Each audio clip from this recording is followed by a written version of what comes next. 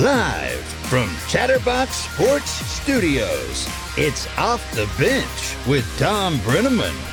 Well, good morning, and a pleasant good Wednesday morning. We call it Hump Day for some reason. I guess you're getting over the hump, ready to roll into the weekend. Man, is it cold here in greater Cincinnati.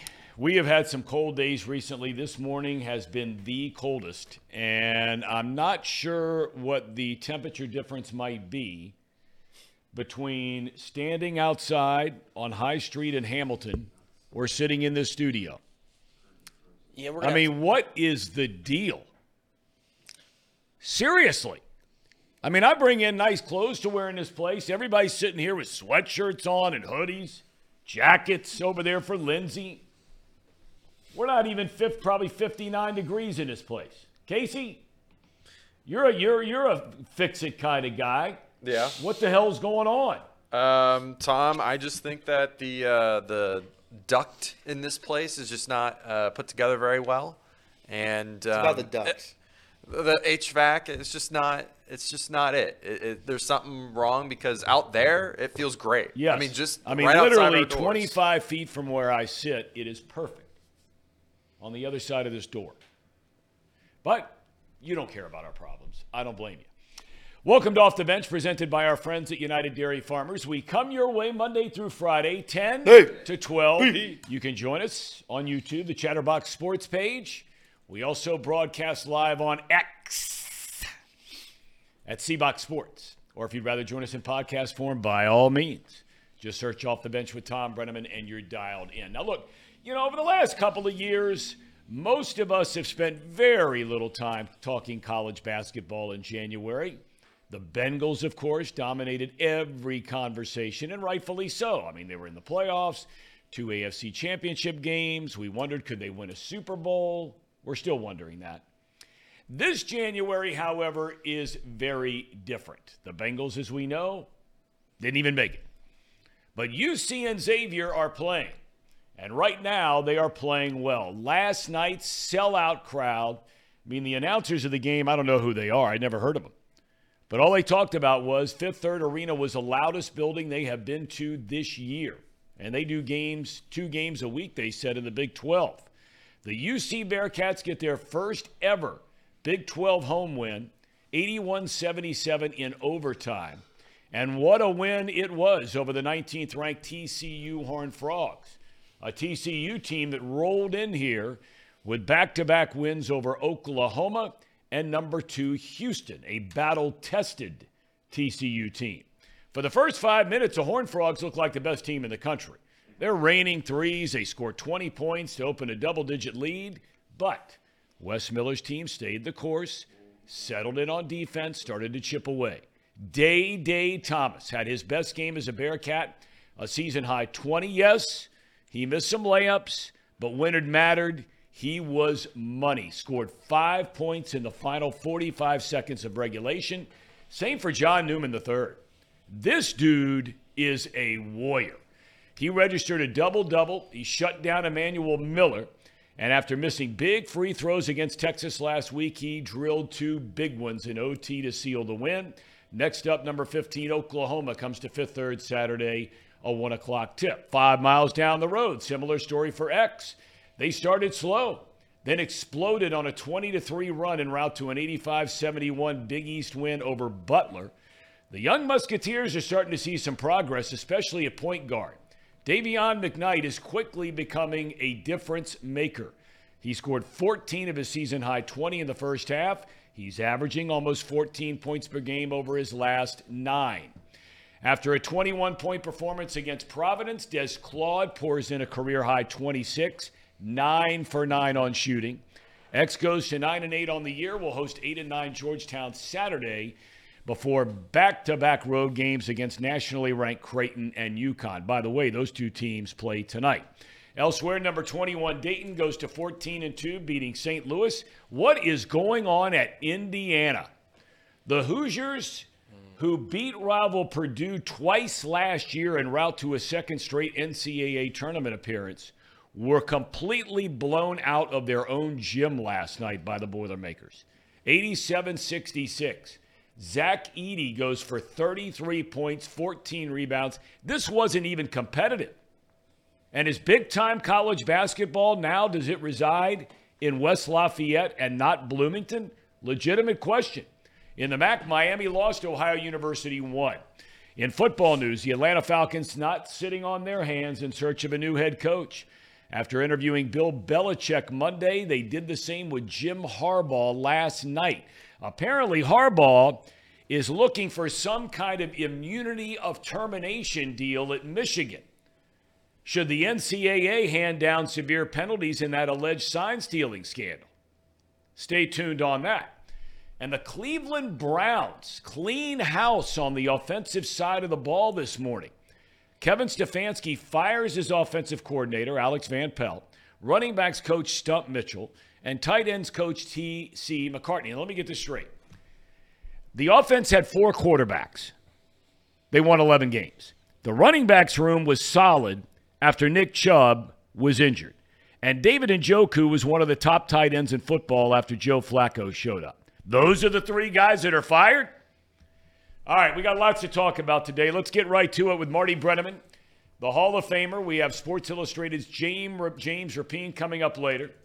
Dad, good morning. It is very early where you are in bright, sunny Arizona. How is it out there at the Reds Fantasy Camp? Everything is great, Tom. I answer the bell. When you call, I answer the bell, pal. It can never be too early for you and the Emmett Kellys of the world who are currently not on camera. Well, there are a lot of them out there. There are a lot. In fact, there are a lot of them in the studio. Elliot, do you know who Emmett Kelly is? No. Dad, you want to help Elliot with that? Emmett, actually, Elliot, when I made that comment, I was not talking to the people who are watching this show. I'm talking about the people that you know what I mean. Emmett Kelly is the most famous clown in the history of clowndom.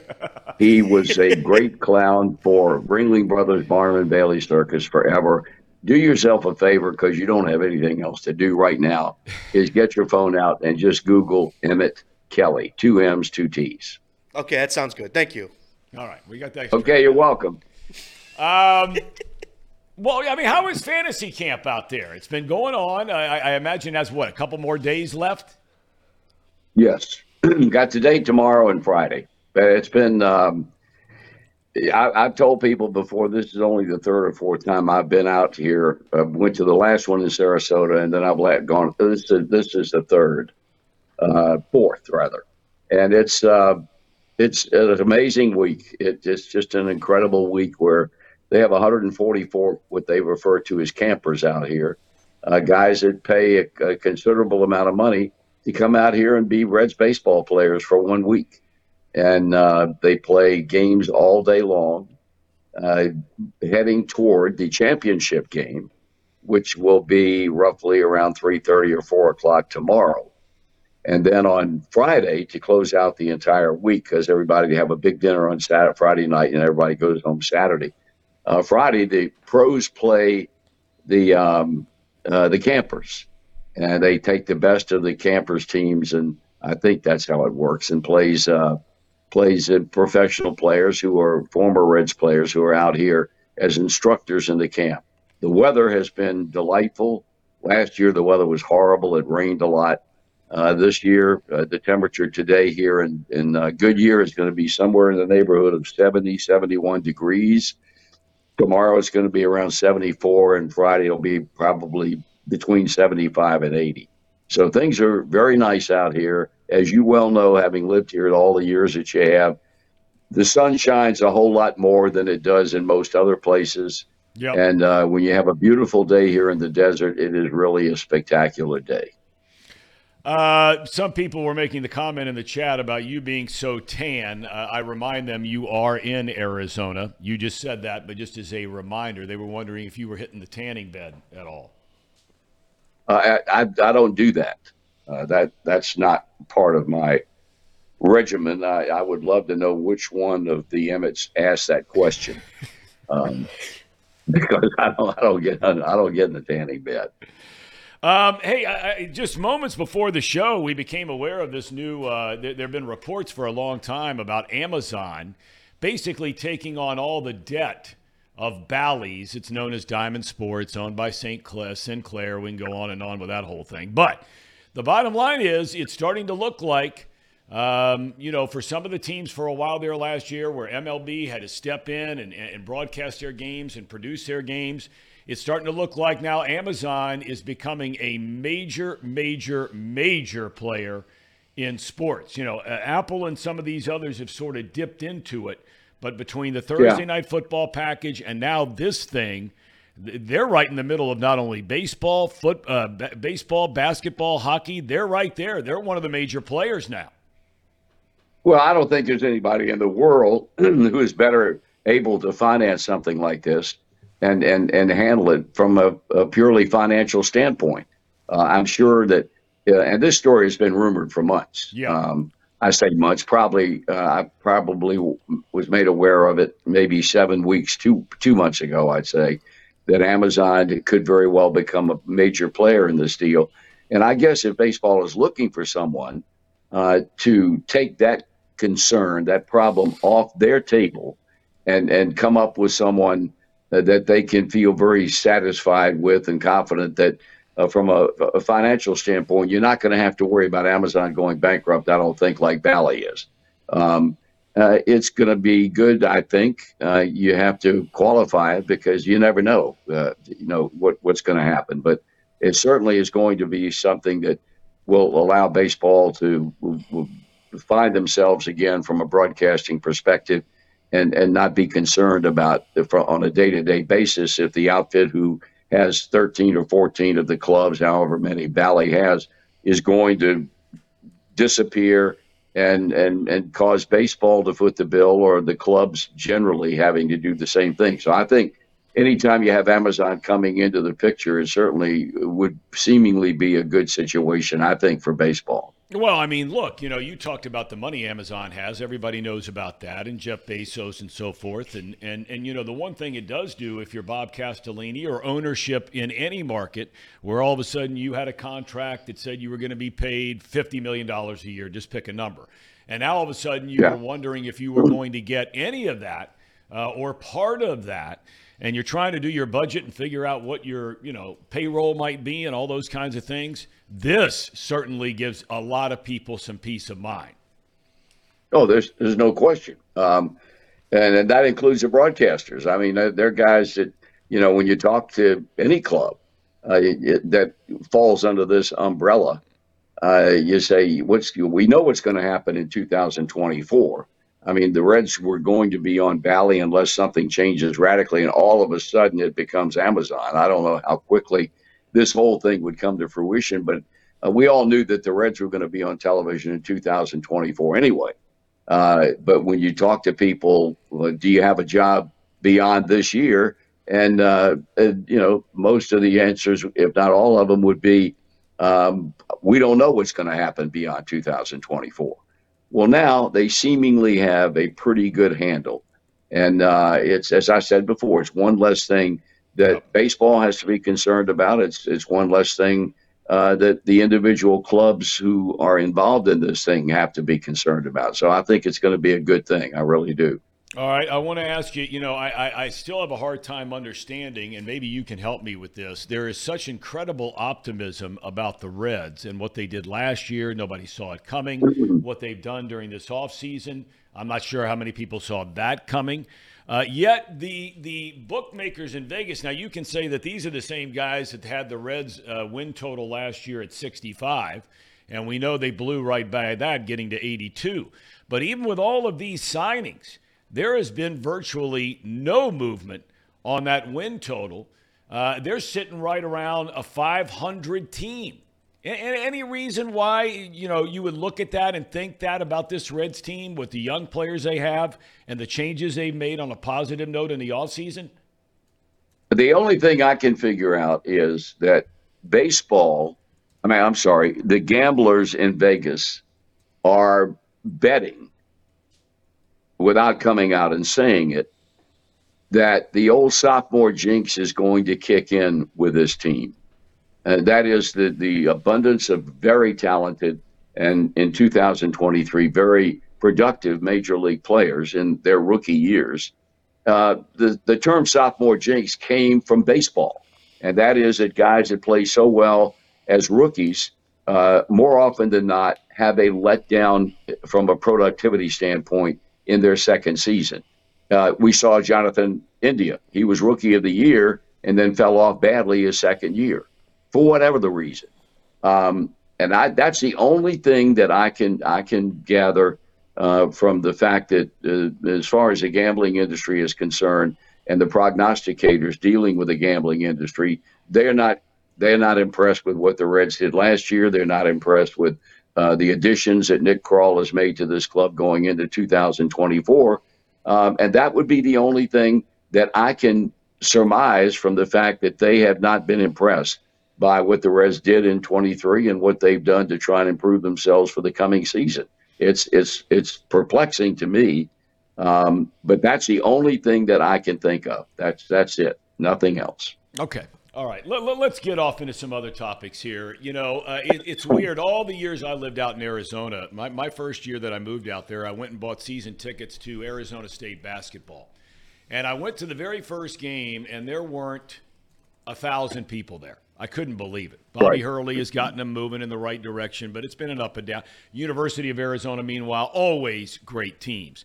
But I always felt like during college basketball, you were out in Never Land out there in Arizona because there just doesn't seem to be the fire. They're following the Suns and all that kind of thing. Back here right now, we talked about it in the monologue. Boy, there's a lot happening again on the college basketball front. Did you watch UC at all last night? I did not. Okay. I was occupied. I did not see. I kept up with it, and I was with them on my telephone for most of the last minute or so of the game, and also following what they were doing shot by shot in the overtime. So I was there at the end, although not watching on television. I was following what they were doing. Yeah, I mean, it's so exciting. I mean, every game they play, it's just it's unbelievable. But this whole college basketball season, you know, one thing I wanted to ask you about a little bit, though, is, and I asked about it, or I brought it up again in the monologue, Indiana basketball. You knew Bobby Knight. All of us remember that are old enough to remember that this was perennially a top 10, if not top 5 team every single year. Mike Woodson's come in there a couple of years, gets to the tournament, makes a nice little run in the Big Ten tournament. But, I mean, they got annihilated last night by Purdue. And this is not a good Indiana team. What is going on at Indiana? I don't know. I was really pulling like the Dickens for Mike Woodson to be successful there. He was a great player at IU. He acquitted himself incredibly well as a professional player. And the fact that he had a desire to leave the coaching ranks in the NBA to come to IU, and I felt like it was a win-win situation for everybody. Now I'm starting to wonder a little bit. I don't know if the administration is strong enough in favor of having a winning, a successful program, not just a winning team, but a successful team like they were during the Bob Knight era. And really, nothing has ever been more consistent since Coach Knight left there under very bad conditions. And they've never been able to put together a long string of successes like they had when he was there. Now, I'd be the first to admit that this is a different game from the one that Bobby Knight dominated back in the 70s and into the 80s in Indiana. It's not the same game. I don't know, quite honestly, if Coach Knight's tactics, well, I know they wouldn't work if he were coaching today. Basketball would not put up with the things that IU and the Big Ten and the college basketball world put up with back when Bob Knight coached at Indiana. But there's no reason why they should not be a prominent program. You take all the other great programs, the so-called blue bloods, as people like to refer to them, the Kentuckys, the Carolinas, the Dukes, the schools like that, Kansas. they rarely ever have a string of years where they don't perform well, or not only perform well, but perform well as far as a national contender, or not, maybe not to that extreme, but most of them are opening every season with the idea that we can get to the tournament and maybe make a run and win the national championship. Indiana cannot realistically do that right now. And I think it's incumbent upon that school and that administration, quite honestly, their athletic program's nothing to write home about, period. When you talk about the big two, the football program is very mediocre, and right now the basketball program appears to be headed toward the same thing. I don't know whether there's a commitment on the part of the administration that would be necessary to make this school one of the great programs athletically on the collegiate level today. But I think what happened last night, obviously they had no answer for the big guy in the middle with 33 points. Other schools have played him pretty well this season. There have been games in which they may not have shut him down, but they've done a heck of a lot better than what happened last night. So I think they've got real problems up there in Bloomington, and hopefully for the good of the university and for the good of the Big Ten, I think it's important for them to perform well in that conference, and right now that's not happening. Well, in our chat, we get a lot of questions, too, about Kentucky, and you spent time down there for a while anyway, broadcasting their games on television. That's been a long time ago. You know, we joke around about Cal and all this kind of stuff, but the bottom line is this guy has not been to a Final Four since 2015, and here we sit in 2024. Do you think that for the first time there's legitimate pressure on Calipari to deliver the goods? I mean, they haven't gotten out of the second round since 2018. I don't know if there's pressure. Well, for one thing, his contract is so ridiculous that there's no way on God's earth that if they fire him down the road, if this inability to perform at the tournament level continues, there's no way on God's earth that they can afford to fire him and pay him. Now, we know that there are a lot of other coaches in the past that have had incredibly large contracts, and then they negotiate that final figure. And if that were ever to occur, I think that would have to happen in order for them to separate themselves from Calipari. Do I think there is support or there is pressure from a fan perspective for this club to do better than what it's done since making it to the Final Four in 2015? Absolutely, unequivocally, no question. This team is incredibly talented. I mean, there is very little negatives about this ball club, and the talent that it has when you stack them up against the other schools that have realistic expectations of making a run at the Final Four. I don't know there's anybody in the country from a depth perspective that has more talent than he has. And so I think there's definite pressure depending upon where that pressure might be coming from. But I can promise you this as sure as we're sitting here talking today. If this team loses early in the tournament, and we're operating right now on the assumption that they're going to make it, but let's assume for the sake of argument that they make the 64 or whatever the number is now, and they lose early in the first or second round, the outcry from the so-called Big Blue Nation is going to be louder than it's ever been before. Their expectation is, and I think most year in, year out, and it may be true of other schools. I know it's not true of Carolina, at least in the last few years, but their fans think they're supposed to go to the Final Four every year.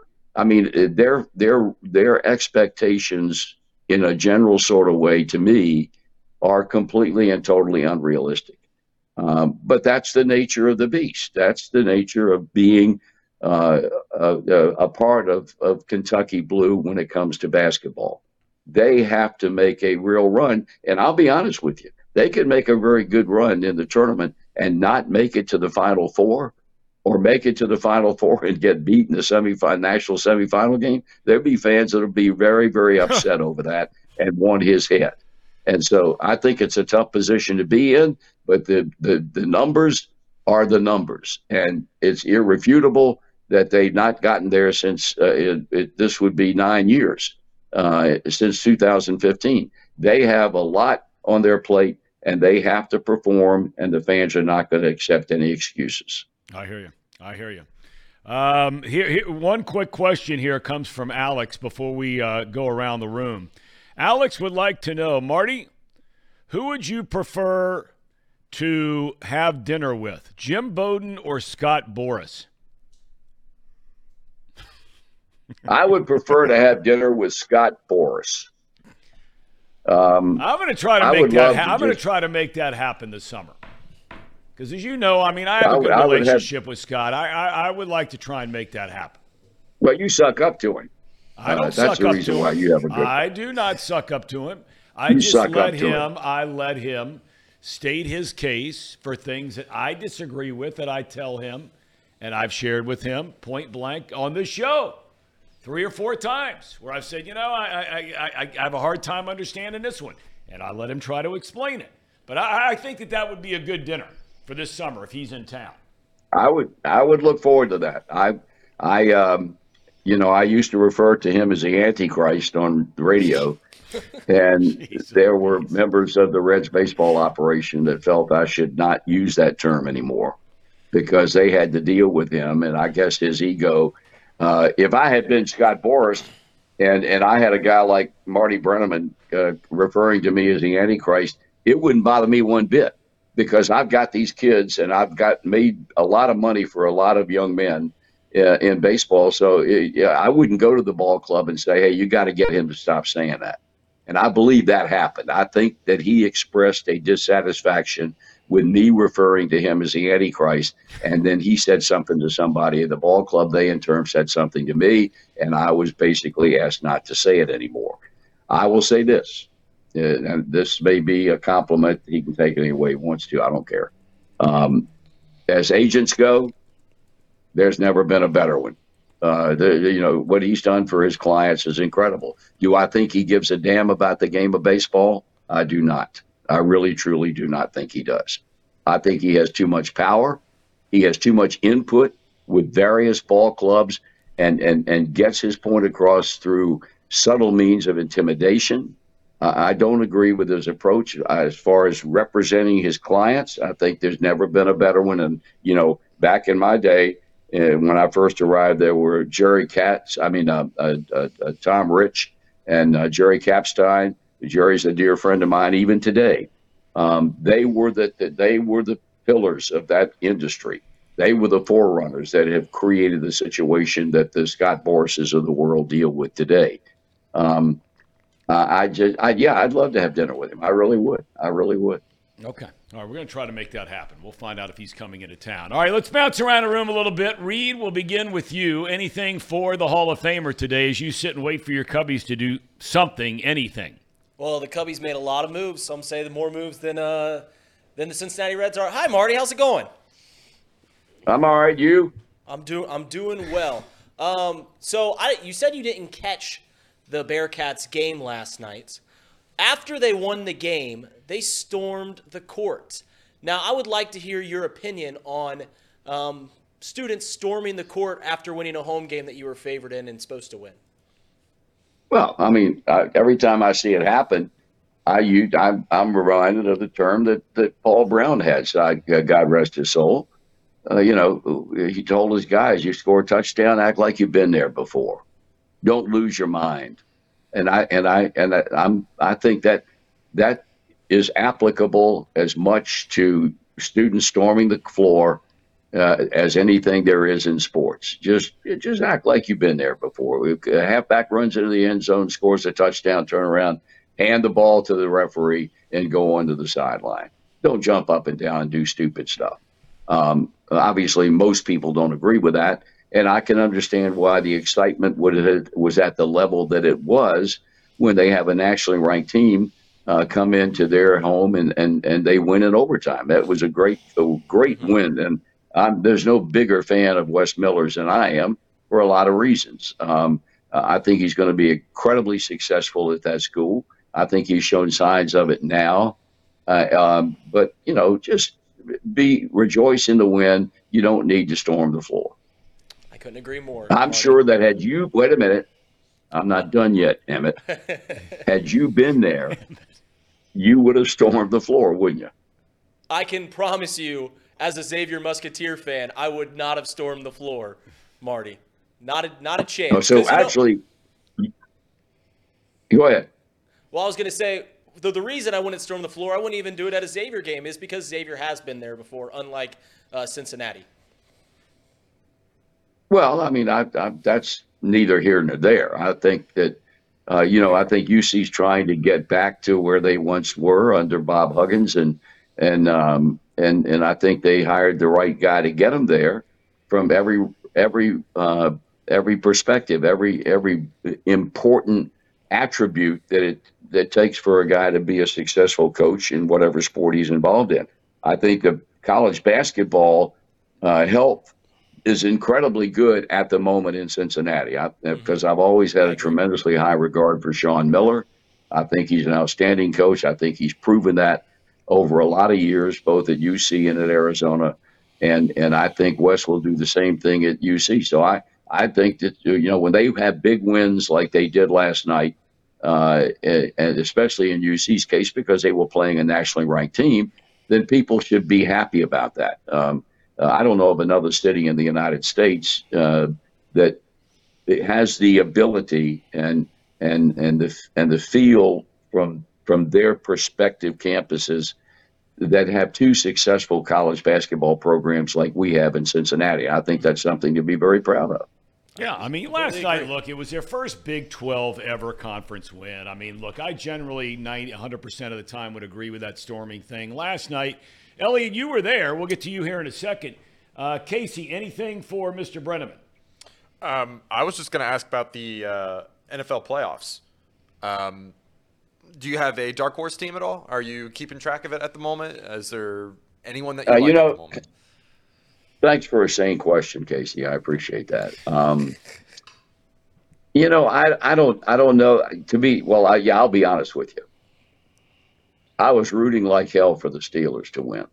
Ooh. Oh my goodness. Yes. The hell with Cleveland. I don't care about Cleveland. Baltimore. I still think that if there is a so-called best team in the National Football League right now, it's the Ravens. But I'm a big Mike Tomlin fan. I think what they did is incredible if you look at it objectively, and all the problems and how bad they were early in the season, and to come from that to where they ended up with a third string or fourth string quarterback in Mason Rudolph. I was pulling for the Steelers to win the other night. Stunned at what happened to Dallas. Going to be interesting to see what Jerry Jones does with Mike McCarthy. Kind of surprised that Cleveland did not show up very well. But if I had to pick one team that I would like to see win now that the Steelers are out of it, I'd probably pick San Francisco. I like their quarterback. I like the way they approach the game.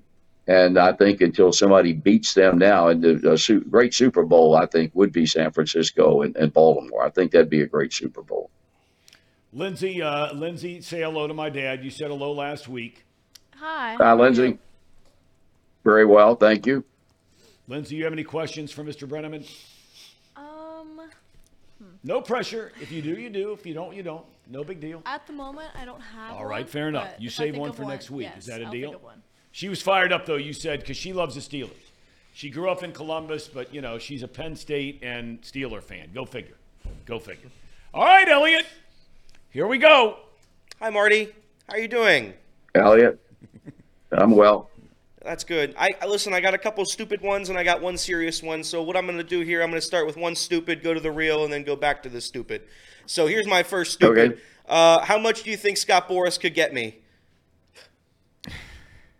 How much he could get you what? Yeah, well, I'm looking to hire an agent here real soon. I mean, maybe I'll jump to 700 WLW, go back to my roots, maybe get a better deal. Well, if anybody, you're operating on the assumption that WLW has an interest in you. That's right.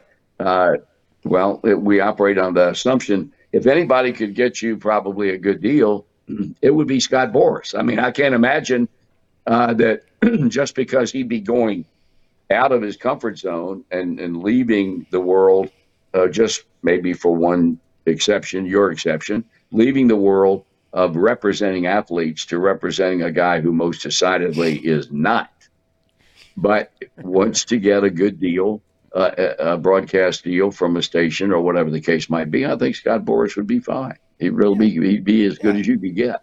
I think he could get me a couple mil. All right, but here's my real question. The Reds' right field situation, we have Jake Fraley, we have Will Benson. Now, a lot of people haven't been talking about this duo, but obviously one of them is going to have to play more time. If one of them was a right-handed hitter, it would be an easier situation because obviously when a lefty's pitching, you put the righty in. But they are both lefties. Who do you see getting more time in right field, Jake Fraley or Will Benson? If I had to pick one of the two, I'd pick Will Benson. I think from an all-around standpoint, he's a better player. Fraley, just like all the rest of those young players, did a wonderful job in 2023. But I'm a big Will Benson fan. When I saw him at the beginning of last season, and I could not believe that a young man could be as inept as he was. It looked like he was totally overmatched when he was at the plate. He was confused. And I'm thinking, how in the world could the Reds have ever settled on the fact that this kid could play in the big leagues? Well, they sent him to Louisville, and you know what happened after that. He looked like a different player when he came back, and he maintained that level pretty much the entire season. He's a good outfielder. I'm just not that I think Fraley's not a good player. I think Fraley is a nice player. But I think if they had to settle on only one, and the fact, as you say, that they're both left-handed hitters, it would be Will Benson. I would agree with you. Now let's get to the stupid one. I woke up this morning, Marty, and it's pretty warm in my house. I'm very lucky. I'm very fortunate to have a house with warmth. I walked outside, and I contemplated my existence, Marty. I almost ran straight back in. And when I got into my 2003 Chevy Impala with no heat, and I started driving my 40-minute commute to Hamilton, Ohio, there was a couple thoughts in my mind. Would I make it? What is all this for? I had so many introspective questions of why I was doing what I was doing. And I say, you know what? Here's the reward. When I get to the studio and my car is still 22 degrees because the heat doesn't work, it's going to be okay, because when I walk in my studio and into the sanctity, into the safe place that is our studio in Hamilton, Ohio, it's going to be warm. It's going to make me feel good about driving 45 minutes to work every day. But Marty, I swear to God, I'm colder right now than I've ever been in my entire life, and that includes this morning when it was 6 degrees outside. My left ear is exposed because it's not inside this headset. It feels like it's frostbitten. I could cut my ear off right now and I wouldn't feel a thing. If you, Marty, as a professional, as a Hall of Famer, as a legend, if you walked into the Reds radio booth in a March opening day game and it was 10 degrees outside and you and the Cowboy were getting ready to go and it was cold as shit in your studio, who the hell would you contact? Who would you look to yell at for this inexcusable display of heat and warmth? I'd contact Tim O'Connell. Who's the head of stadium operations with the ball club. And the conversation would not be pleasant. I know I feel for your problems today. At the same time, I would wonder who is keeping the level of heat down to where it is no longer a comfort level in that building you're working in. Would Mr. Fowler have something to do with that? Nope. Well, and coincidentally, Marty, he is on a Jamaican cruise out in the middle of the high seas where it's warm and sunny and everybody's, wearing pom-poms and all that nonsense. So he's nowhere to be seen while we're suffering through this. Well, Tom just said in the background, no, he's not the guy that's responsible. Well, maybe. It's whoever owns this somebody's got to have the authority to turn the heat up. It's somebody who owns this building. It's this room. It's not the building.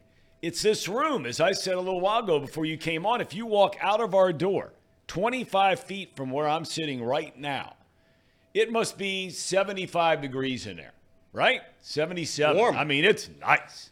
The second you walk in here, you feel like you almost walked outside about a week ago. Not right now because it's 7, but about a week ago when it was in the 40s. Well, is there something structurally wrong I don't know. with a heating unit in that entire building that would create that uncomfortable situation? There might be, Marty, but I'm not much of a handyman myself, so I'll sit I'm here shocked and at that. yeah, I bet you are. I'll sit here and wait for nobody to fix it and just complain. That's So right. I'm just a complainer. But that's all I had, Marty. Thank you and God bless. Thank you, Elliot, and the same to you and to Reed and Lindsay and all the rest of the Emmets that might be sitting around there just eavesdropping on what has been a very, very wonderful and enlightening conversation. Well, Dad, thanks so much for the time. Enjoy the sunshine in Arizona. I know the mornings out there are a little chilly. I like in the low 40s or something, but you're moving up into the 70s during the day. That's why Arizona really is a place to be, because you can put on like what you have on right now, what I have on, and you can still, walk your dogs at night, build a fire, all that kind of thing. But the next day, you're in the mid-70s. It's pretty nice.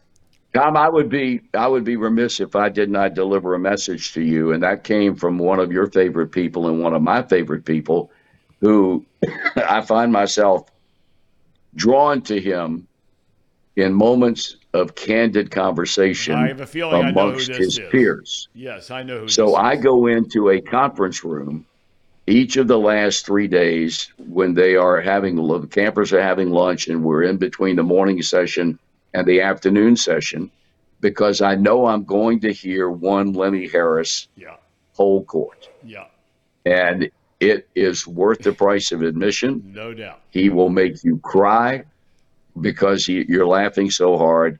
And it's been really entertaining this year because of his relentless beatdown of one Brett Tomko.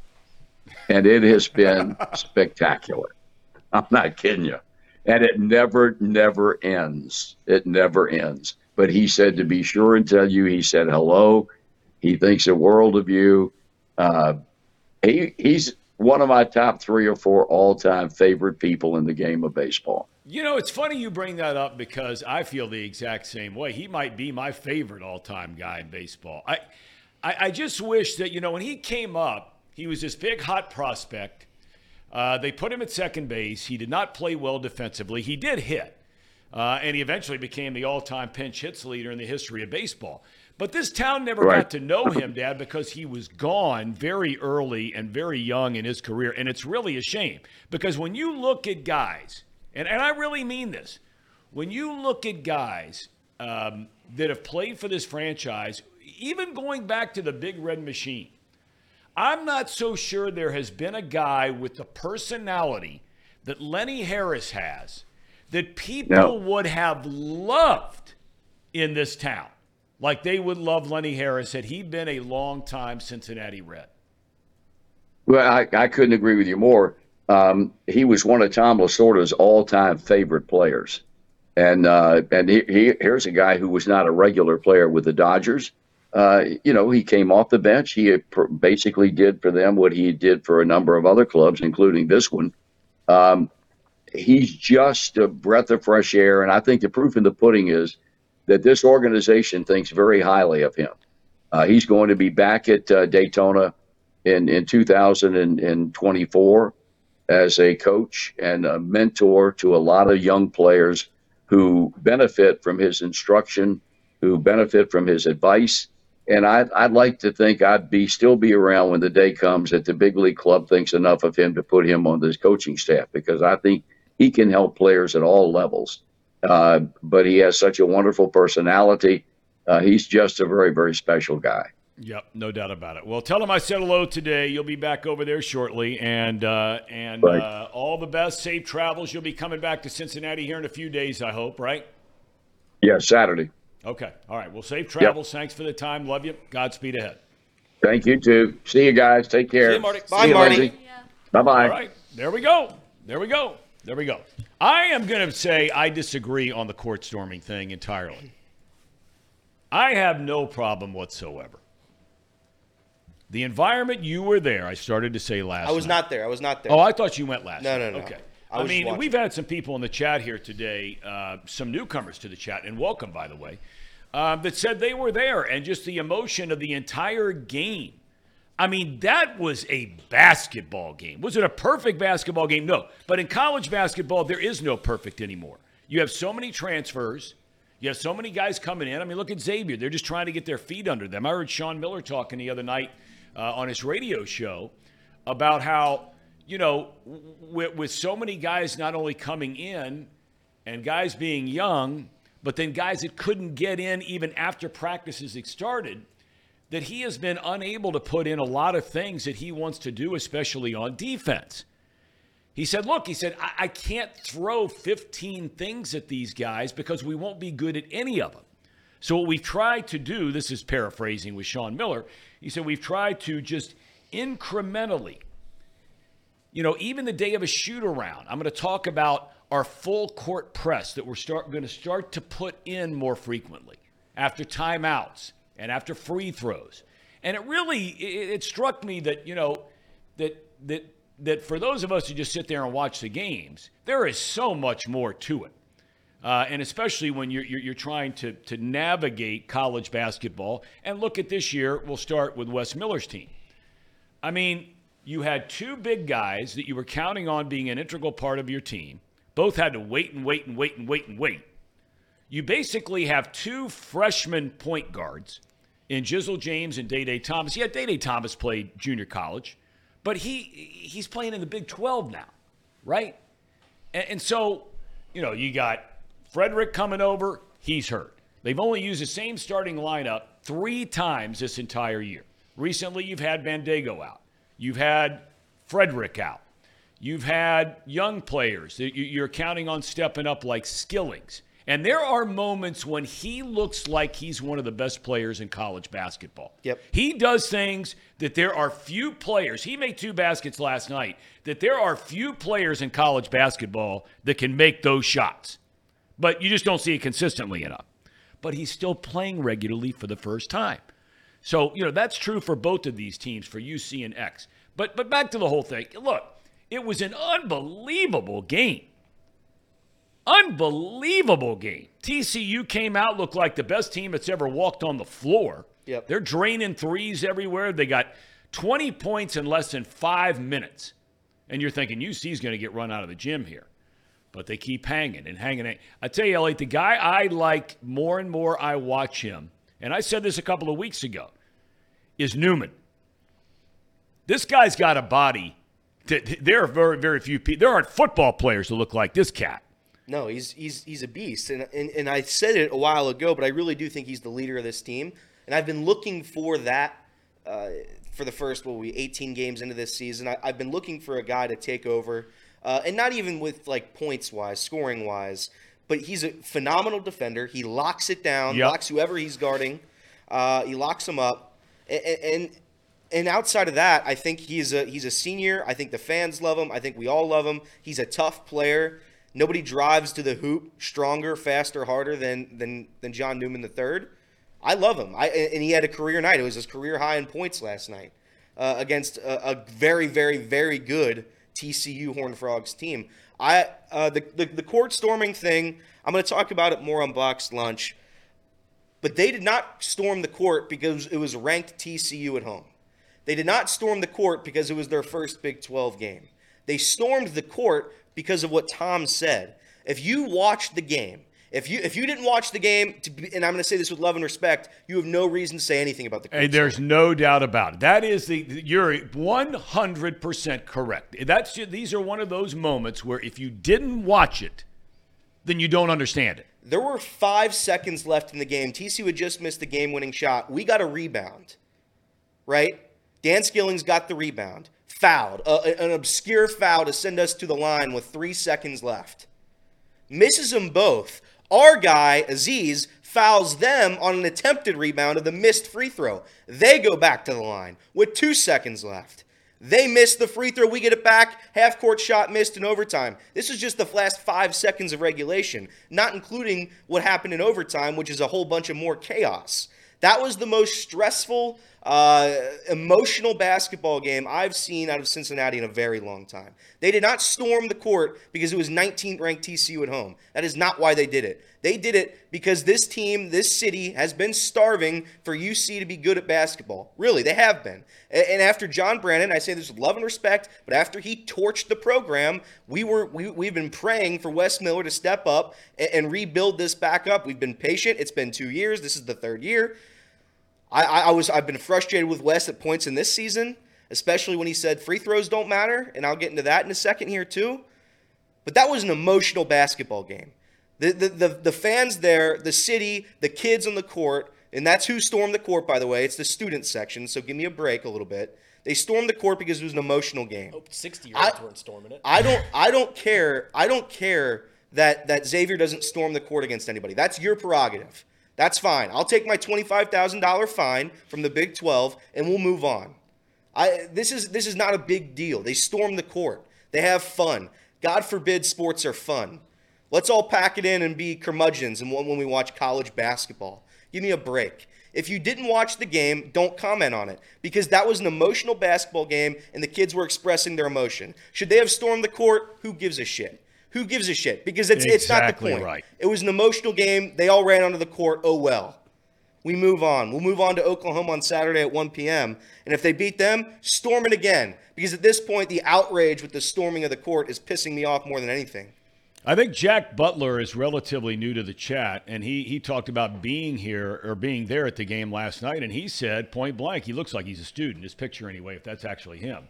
He says, the possibility of storming the court didn't even cross my mind until about a minute left in overtime.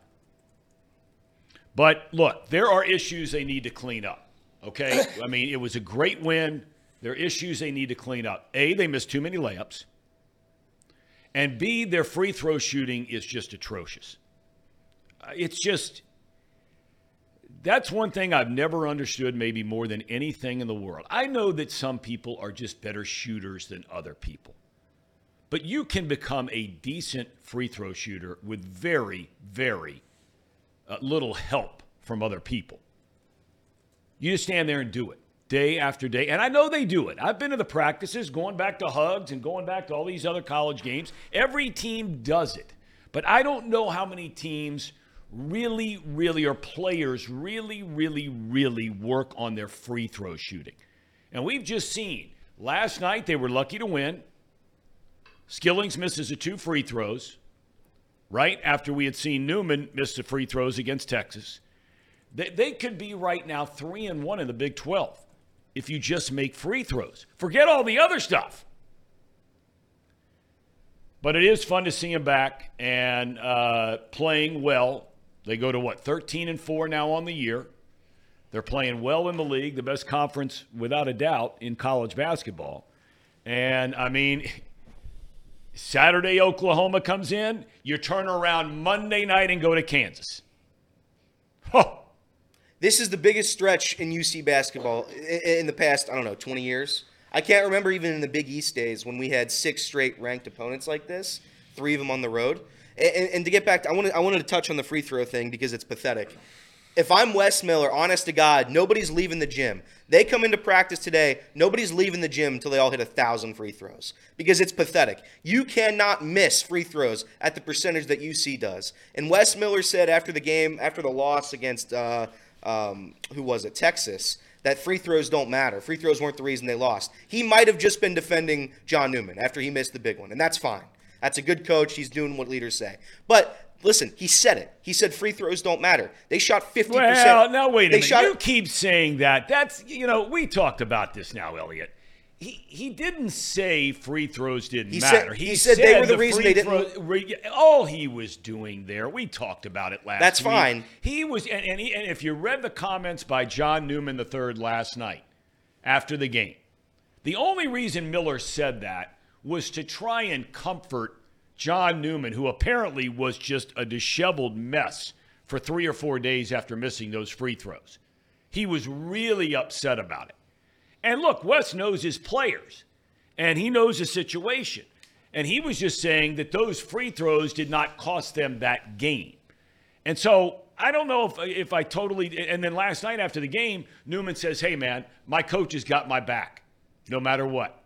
And I give Wes props for that. I really do. But when I come in here and I have bad takes, I own them. I own up to him.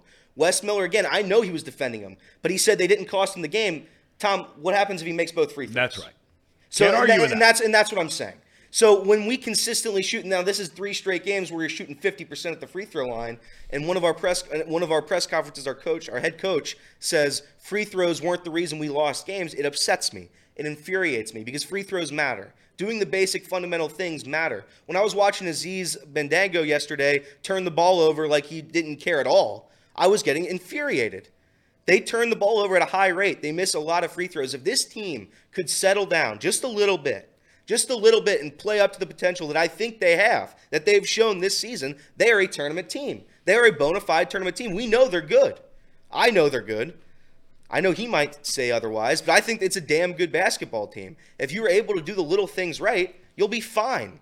And that's what they haven't done yet so far. I credit Wes Miller. I credit everybody. I don't mean to be disrespectful or mean.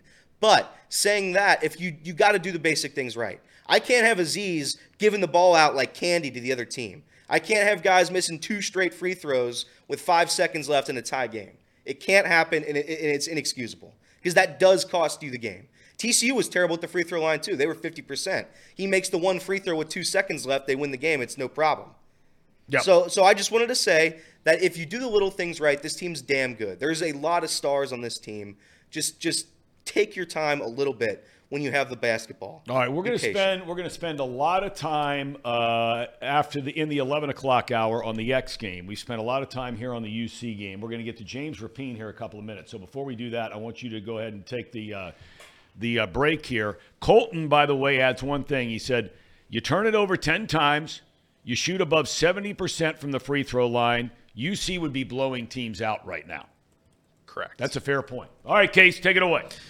Yeah, the Bearcat report that we just did was brought to you by Encore Technologies. Encore Technologies provides IT solutions for a data-centered world with a suite of services from mobile computing to desktop to data center, supporting both centralized and work-from-home computing modules to improve efficiency and productivity. Path to innovation begins here. Visit encore.tech. And let me tell you about this lovely bottle of water right here, Pawnee Water. Made right here in Hamilton, Ohio, it uses natural limestone filtration, unlike the artificial processing that other brands use. The result is a healthy alkaline water, and some say the best tasting water in the world. Visit Pawnee Water at PAHHNIwater.com to see where you can buy this great tasting water. Get your coffee from UDF, drink lots of Pawnee Water to get that down, and get your technology solutions from Encore. Here's what I want you guys to do. I want you guys, you're looking at your screen, you're looking at your iPhone, you're looking at your laptop, desktop, whatever you got in front of you, however you're watching this show. I want you to do something if you haven't done it already. There's a subscribe button. I want you to meander on over there, click it. Subscribe, like, leave a comment on the videos that we post. It really does help us. We thank you guys so much. So I got to be honest here.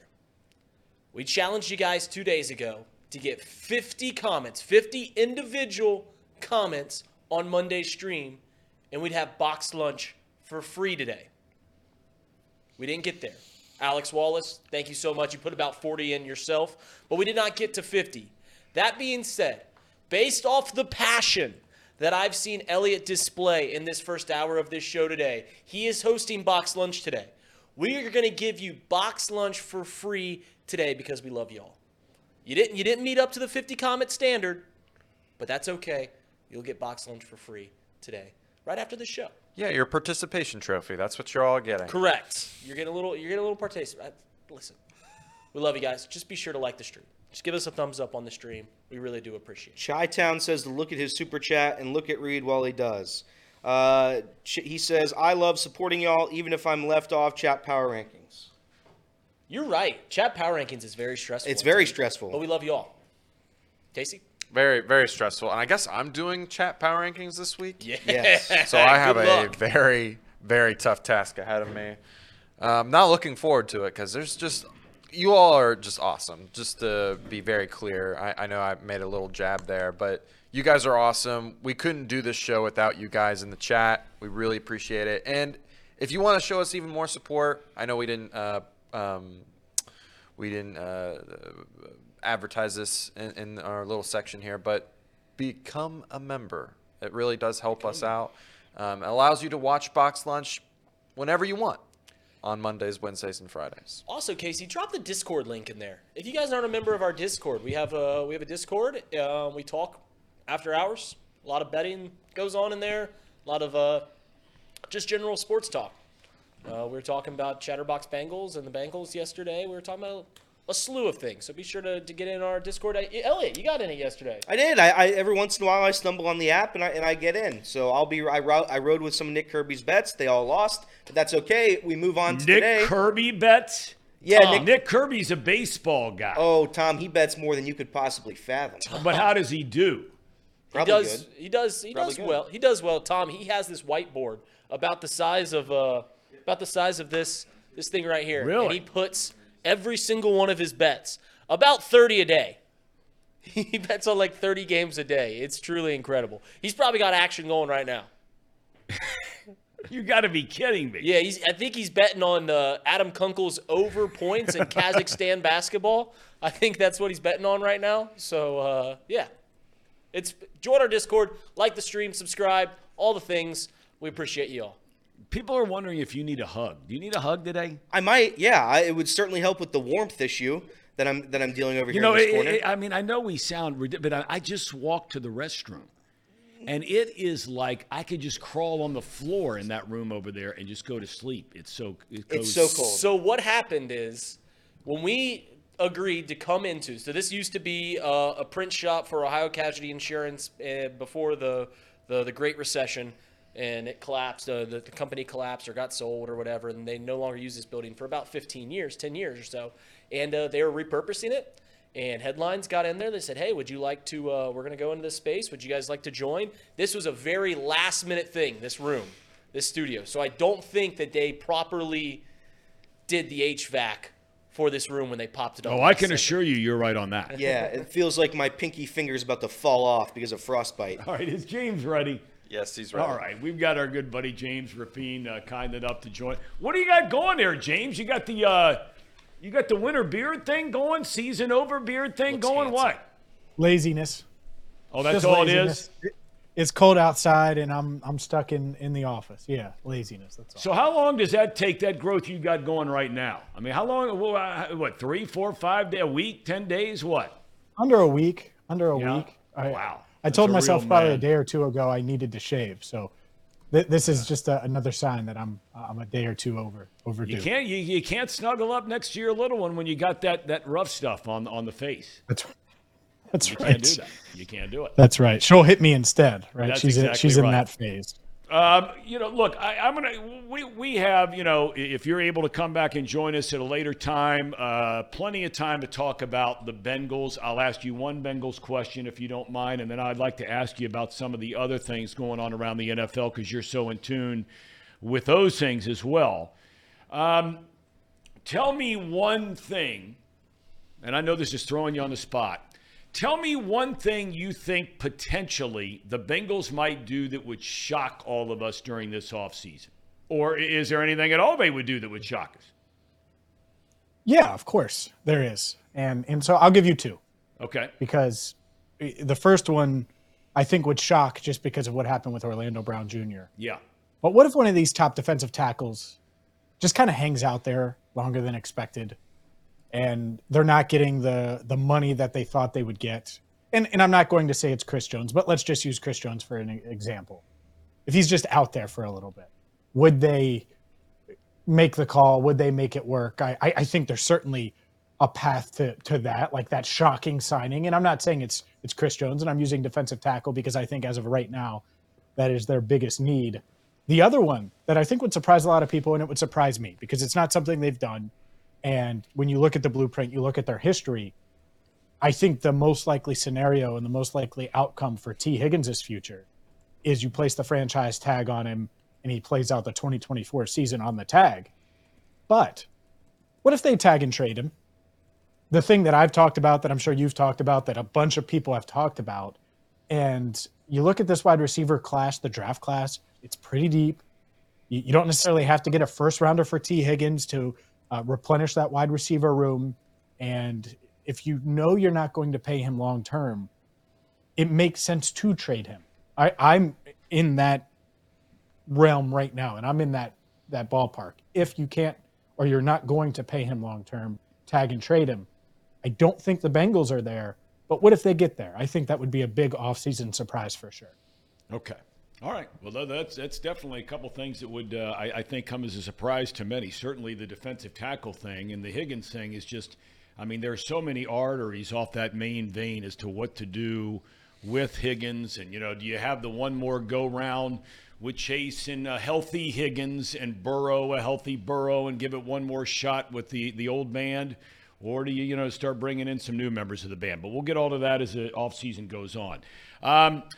Let's start with a couple things. Mike Tomlin made it known to his players and to the Steelers that he plans to come back next year. I didn't think there was any way on God's earth that he was going to get let go by the Steelers. You didn't think that, did you? No, I think it's interesting, the discussion around Mike Tomlin. And I think it's a yearly thing, and I would expect him to sign an extension this offseason. But can he get a quarterback? Because Big Ben, those final couple of years, he was throwing like one of us. Yeah. He could not push the ball down the field, and he was moving worse than us, by the way. I have no doubt about that. And then you get Kenny Pickett, and there was no first-round quarterback in that draft. They take the local kid at 20 overall, and I get taking the swing. He's not that guy. Maybe he ends up being an okay starter in the league, but he's not a franchise quarterback. So that's what they need to find. I think they're fine at head coach. I think they're fine in a bunch of different areas. Obviously, they'll be on the hunt for an offensive coordinator, but they need to find a quarterback. So if I was covering the Steelers, that would be the focus. It would not be Mike Tomlin. Not shocked at all that he plans on being back, and I would expect him to sign a contract extension. All right. Now, this morning we learned about the Browns. You're very tuned in with the whole Cleveland thing up there. I sit there, and I said in the monologue today, they fired their offensive coordinator who had to deal with 4 different quarterbacks this year and a guy sitting on his couch 6 weeks ago, right? And they still win 11 games. They fire Stump Mitchell, the running backs coach. They lose maybe the best running back in the game after McCaffrey very early in the year in Chubb. I mean, Ford and Hunt did okay. Were they Chubb? No, but they did all right. And then you fire the tight ends coach, and Njoku was one of the best tight ends in the league after Flacco showed up. What's going on in Cleveland? I think this is such a cultural problem or issue, at least from 10,000 feet. I'm not there. I don't cover the team. In fact, some of the smart people that cover the team think that these were wise decisions and smart moves. Okay. But to your point, you're right. David Njoku, career year. You have Nick Chubb go down right away, and that running back room does survive. And yeah, Stump Mitchell might not have gotten a lot out of some of the young backs. Jerome Ford, I think, was okay. Yeah. But that's okay because you still went out and got Kareem Hunt, and your running game still survived. I'm a bit surprised, and I think that's it. It's funny because I wrote about it because it was just crazy news to wake up to. And to me, there are a lot of Bengals fans that are like, yeah, that's what should happen. You should put guys on notice. And I do wonder what people think these position coaches, like how much is going to change. I think the offensive coordinator one's interesting because to me, what that says is either Deshaun Watson, Kevin Stefanski, or both believe that the offense needs to go in a different direction to maximize what he does well. And so I think that these moves overall might have had more to do with what their long-term view is of this team and might have already been made up 2 months ago versus them finishing with 11 wins, the idea of Joe Flacco leading them into the playoffs. And heck, a week ago, a lot of people thought they were going to make a run in the postseason. So I think that these might have been predetermined moves to change the overall offense and the overall outlook of the team moving forward. As the postseason rolls on, and I was thinking about this driving in today. Look, I think teams' expectations begin to change or get maybe not inside of their own room, but I think fans, media, etc. And what got me thinking today was there is incredible pressure, in my opinion, now, maybe more than any other team in the playoffs, on the San Francisco 49ers.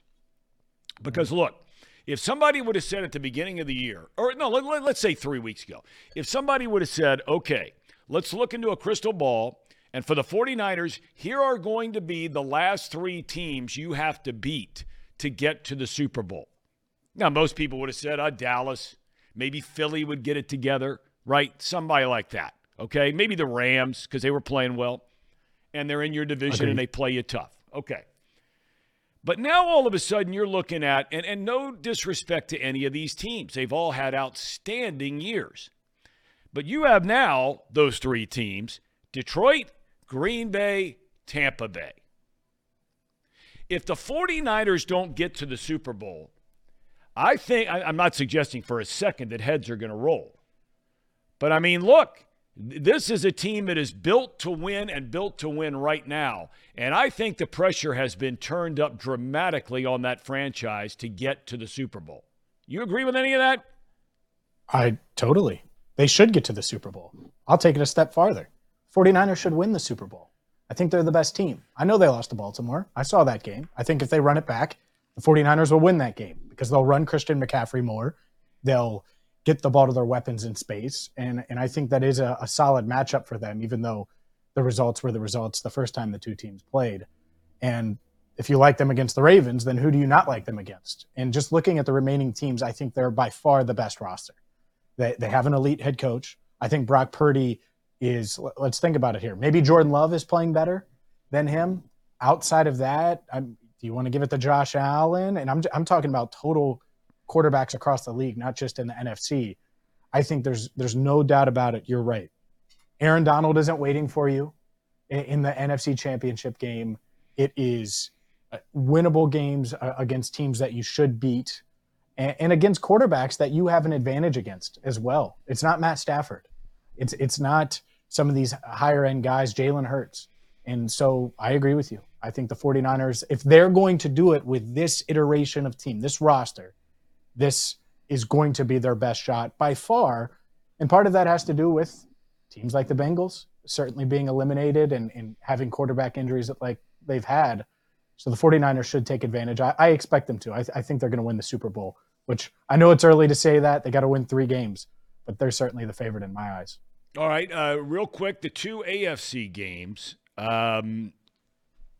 You give Houston a fighting chance? They have a chance. It's tough. It's tough to go there. I've seen it firsthand, right, with this Bengals team, and you're a young team, and you have to go on the road to a Baltimore squad that is as good as they've been over the past few years. Obviously, Lamar's playing great. He's got some really good weapons to rely on. We'll see on Mark Andrews if he can come back, but if not, that's okay because they have plenty of weapons to lean on. And then on defense, if you're a Bengals fan watching this, you better hope Mike McDonald gets hired somewhere. Everyone's focused on, Brian Callahan, should he stay, should he go? It'll be good for the offense, new eyes, all this stuff. Whatever. The best thing that can happen to the Bengals this offseason and the Bengals offense is Mike McDonald getting the hell out of Baltimore and becoming a head coach somewhere. Because what that would mean is you don't have to deal with him twice a year, sometimes 3 times a year, because he's been a really tough coach to deal with for this Bengals offense. So we'll see. I like the Ravens in the matchup, but I wouldn't count out C.J. Stroud and company. What really stinks about this game for the Texans, Tom, is it would be nice to have a Tank Dell this week. It would be nice to have Noah Brown. You're not going to have those 2 guys. Yep. And they still have weapons. They've overcome it. But I think at some point it's going to be too much to overcome, and that might be this week.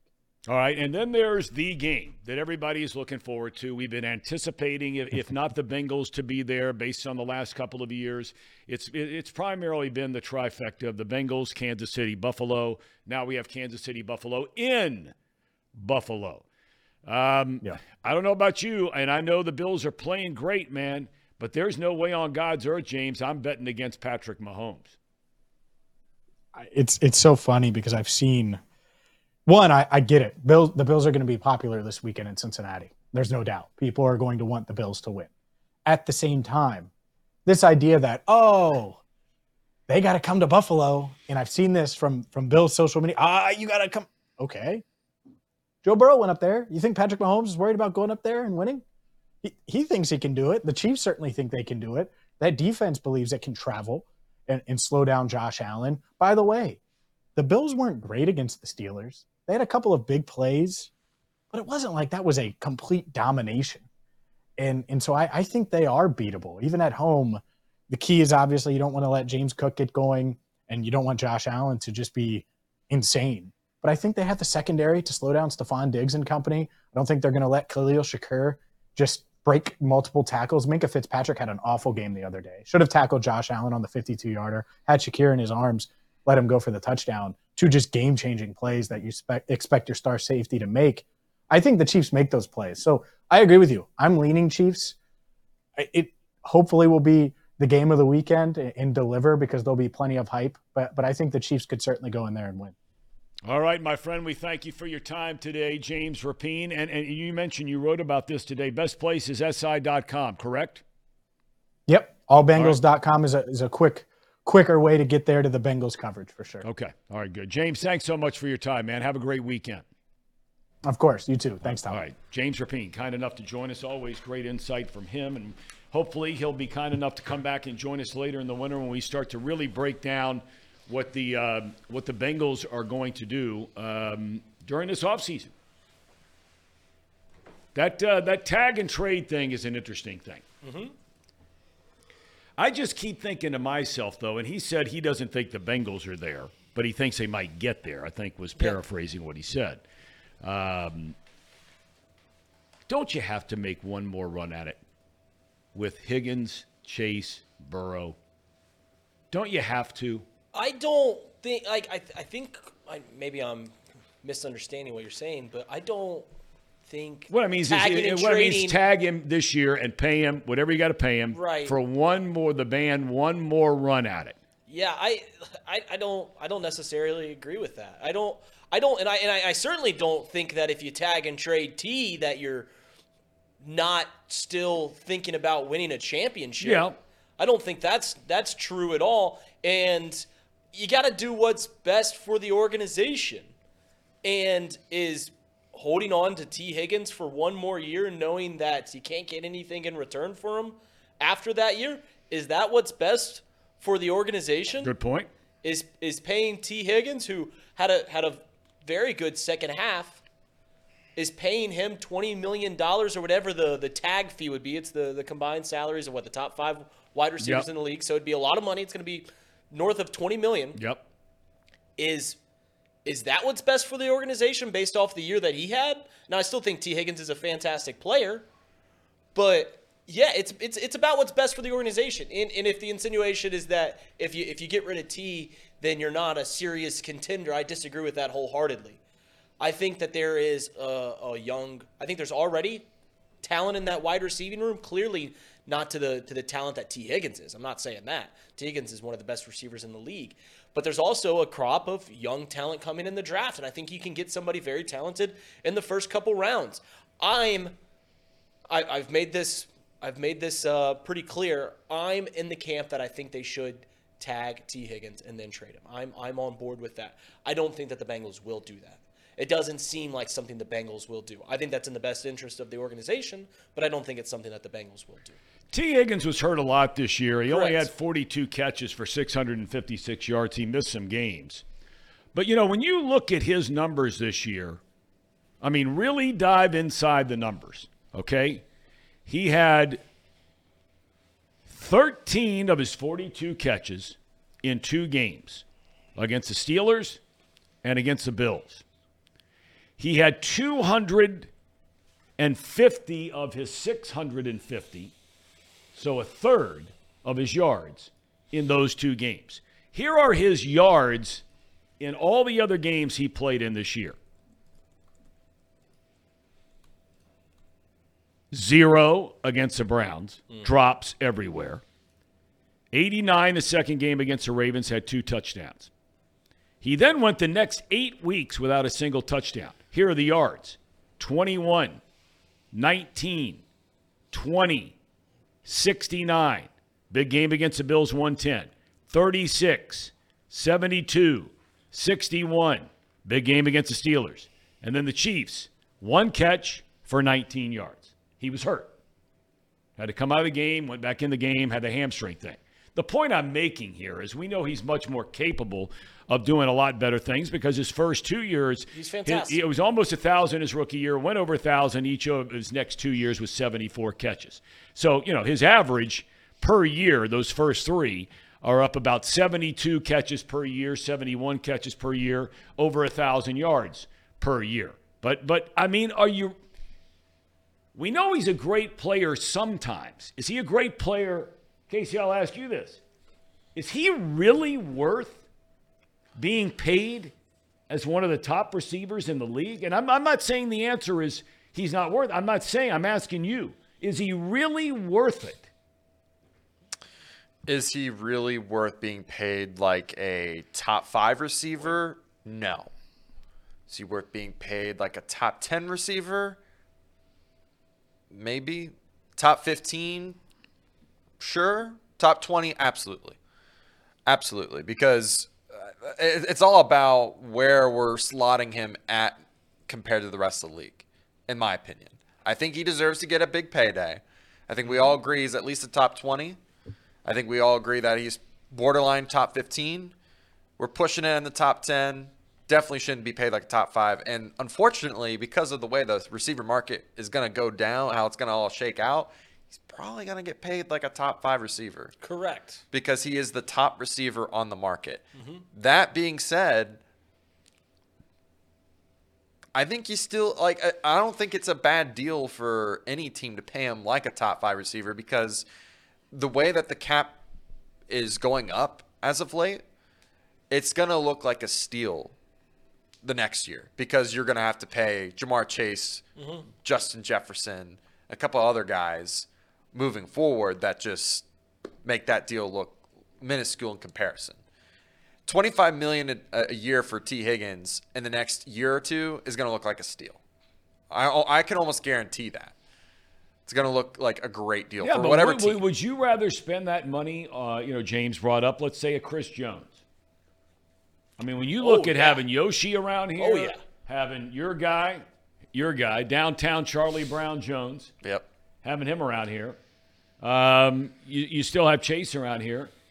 If you're going to spend $20-something million on a player, looking at the needs of this team, would you spend $20 million on a wide receiver or spend it somewhere else? Offensive line, defensive line.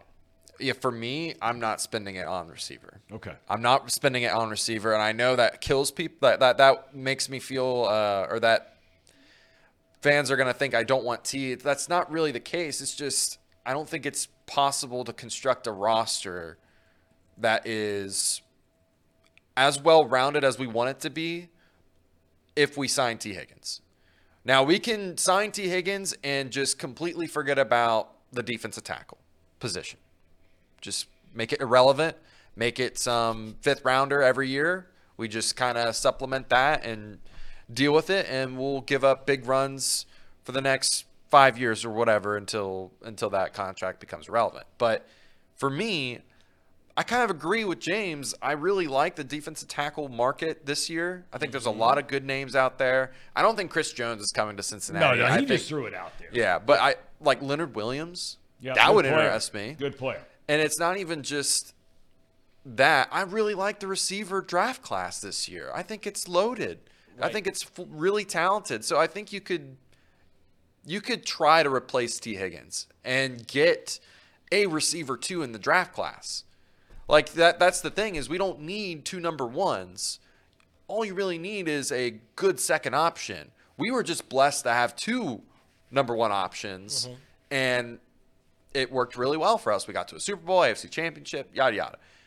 Bengals proved that they can win ball games without relying on their receivers. Yep. We saw that with Jake Browning. I mean, he targeted tight ends more than any quarterback, I feel like, in the league. I don't have the stats directly on me, but we hardly targeted Jamar Chase and T. Higgins while he was around. So this team is very capable of running an efficient offense without having the need of 2 number 1 receivers. We know that. So we don't need to sign T. Higgins. And I know that kills people, makes it sound like we're not trying to keep our talent. and I'm a big proponent on keeping the guys that are top tier talent. I wanted to keep Jesse Bates because I knew he was a top 3 safety in the league. But at the same time, it's about how you make the best well-rounded well-rounded team, and keeping T. Higgins is not going to allow you to do that. I think that again, T. Higgins' best asset is that he can give Jamar Chase the space he needs to create the plays that a number 1 receiver like Jamar should be making. Taking T. Higgins away then puts all the pressure back on Jamar, double coverage and all that. T. Higgins is, like you guys have been saying, he's a number 1 receiver. He'd be a number 1 receiver for 15 teams in the league, 12 teams in the league. I'm looking at the wide receiver market right now, and obviously it's going to go up. But if you look at the top 20 paid wide receivers, I mean, we have Odell Beckham Jr. and Hunter Renfrow making $15 million. They're the top 20. So that's the bottom of the top 20. He's absolutely a top 20. The top 5 is Tyreek Hill, Adams, Kupp, Brown, and Diggs. Diggs makes $24 million. If Higgins were to sign, he would probably get paid, what, 25? That's a number? Yeah. We're looking at 25. So, yeah, that's expensive. But to answer Tom's question, if I have a choice to keep him for this year, I absolutely keep it. I take it and I go all in, whatever that means. And I try to win a Super Bowl this year with the 2 guys that have been a huge success. We pay our offensive line. You said we were top 6 in spending an offensive line. And you could argue that our offensive line this year was a bottom 12 offensive line. So I know what we can get when we spend money, and you can diversify it. If I can get a premier edge rusher, sure, I'd absolutely take that. But I don't know if they will. I'll take what I have for sure, which is a pocket aces in my back pocket here, and I'll take T. Higgins, Jamar Chase into next season. I'll tag him, he plays, and then if we lose him, we lose him. That's what I would do. It's about building sustained success, right? And when you have value, when you have something that can generate value like T. Higgins still on your roster, I think you got to make the most out of that value. So the question is, where do you get more value out of T. Higgins as a franchise going forward? Do you get more value franchising him, giving him, which would be about a $22 million contract for 1 year, spending $22 million, or would you get more value out of doing that and then trading him away for a second round pick, which presumably is what you'd get for a T. Higgins with a $22 million contract attached to him? So in those 2 things, that I think clearly you get more value out of T. Higgins, tagging and trading. I think that's, and I made that point, I think that's the best course of action going forward for the Cincinnati Bengals. I truly do, because after the year of T. Higgins, after 1 year of T. Higgins, he's going to be gone, and you get nothing for him after that. And he's always going to get more money on the open market than he'll get in Cincinnati based on the current salary limitations of Joe Burrow and soon-to-be Jamar Chase. Another team will pay T. Higgins $100 million over 4 years. Another team will pay T. Higgins on the low end $90 million over 4 years. The Bengals won't do that. So I'm trying to not put all my chips on the table for 1 year. I'm trying to build sustained success so that the Cincinnati Bengals can continue to succeed, not next year, but the year after that, the year after that, and the year after that going forward. And I think the best course of action is doing that by tagging and then trading T. Higgins. Because $22 million for the production that we got for T. Higgins last year, if he has the same year that he had last year, that's inexcusable. That's inexcusable. 100%. But do you think that, and again, this goes back to Tom's question, does downtown Charlie Brown Jones, does he... 7 catches last year, downtown Charlie Brown Jones. 7. Do him and Yoshi, again, not to moneyball it, you can't replace him. No, you can't build it. You can't build that in the aggregate. No, you're not going to get anything. You're not going to get the same. I think more importantly is you have to, when you ask that question, and before you answer, I don't mean to interrupt. When you ask that question, you are asking that question about those 2 guys and whatever else you're going to do with your drafts to replace not only Higgins, but Higgins and Boyd. So this is where it's interesting, Tom. I think it is. I think I like the idea of tagging and trading T. Higgins, and then keeping Tyler Boyd on for like a $5 million contract, and then supplementing that with someone in the draft. Having the talent that you already have in this wide receiver room with Jamar Chase, with some bright spots that we've seen from Yoshi, with some success from a Trenton Irwin, as funny as that sounds. And then with the promise of Charlie Jones, you get another guy in the draft. Rumored like a guy like Brock Bowers. Yeah. Rumored like a guy, other first round talent that you can get. Yeah, that's. And then you keep a veteran like Tyler Boyd. And I know everyone. I threw this proposition out after the final game. Me and Casey talked about it after they played the Browns. And I said, should we keep Tyler Boyd? Everyone's like, why the hell are you going to keep Tyler Boyd? The reason I want to keep Tyler Boyd is because you can get him for about $5 million. I'm not saying Tyler Boyd's better than T. Higgins. That's not it at all. I'm not even trying to come close to insinuating that. Well, I can't remember the guy's name, and I got to look it up. But there's a guy out there who does, and Pro Football Focus does the same thing, where they do projections of free agents and what they're expected to make in the offseason. Have you seen this? Yeah. The Pro Football Focus has Boyd getting somewhere in the neighborhood of about $15 to $18 million on a 2-year deal out there on the open market. He ain't signing in Cincinnati a 1-year, $5 million contract. Okay, so if he's getting like $9 million a year, yeah, I'm out on top. Yeah, so, well, no, I think it was more like you two were talking that night after the last game of the year. Right. I think it is somewhere in the 7.5 range, which I think was what you guys were talking about. Right. But, you're talking about guaranteed money, another year, all those kinds of things. Mm-hmm. That's where you're going to run into some problems. And we'll get into that list a little bit because it's a good list. It's an interesting list. Yeah.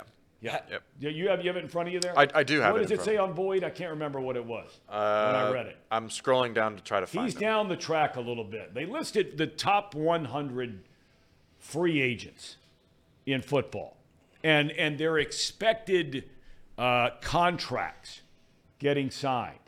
I was really surprised by the DJ Reader deal.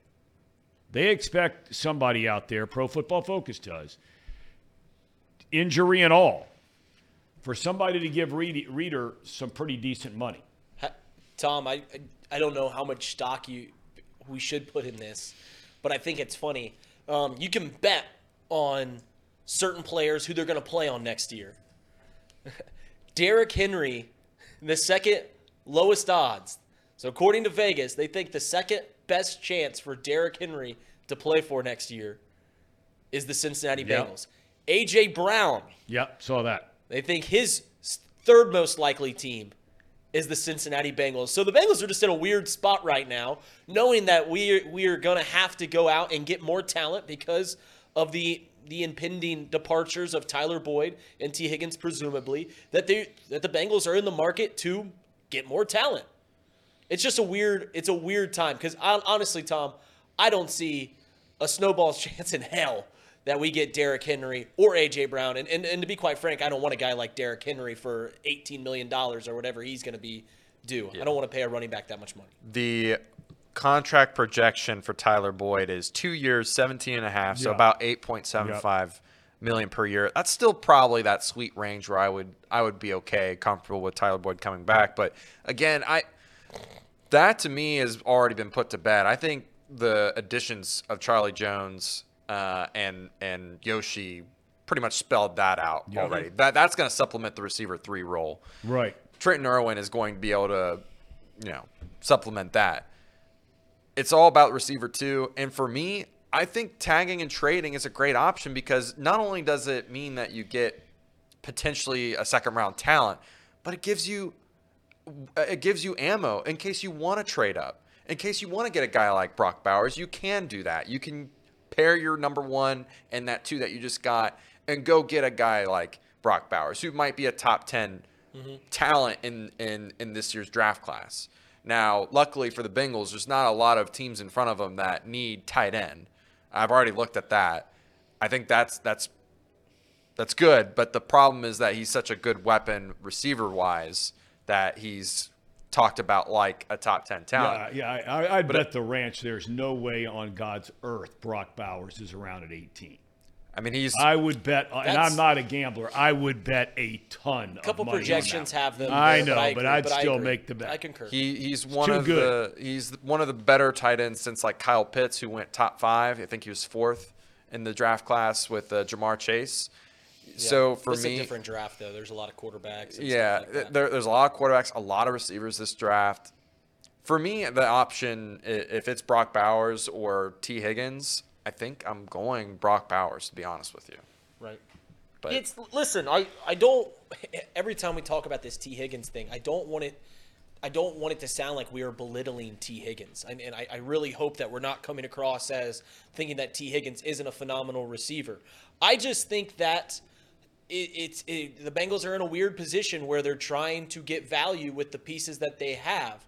And signing T. Higgins to a $22 million deal seems like a loss of tremendous value. It really does. For 1 year of T. Higgins, signing him to about $22 million, I think that's around where he'd be if we tagged him. That seems like a tremendous loss of value. And I think this Bengals team can win a Super Bowl without T. Higgins. I think this team can be where they were last year, the last 2 years, without a T. Higgins on the roster.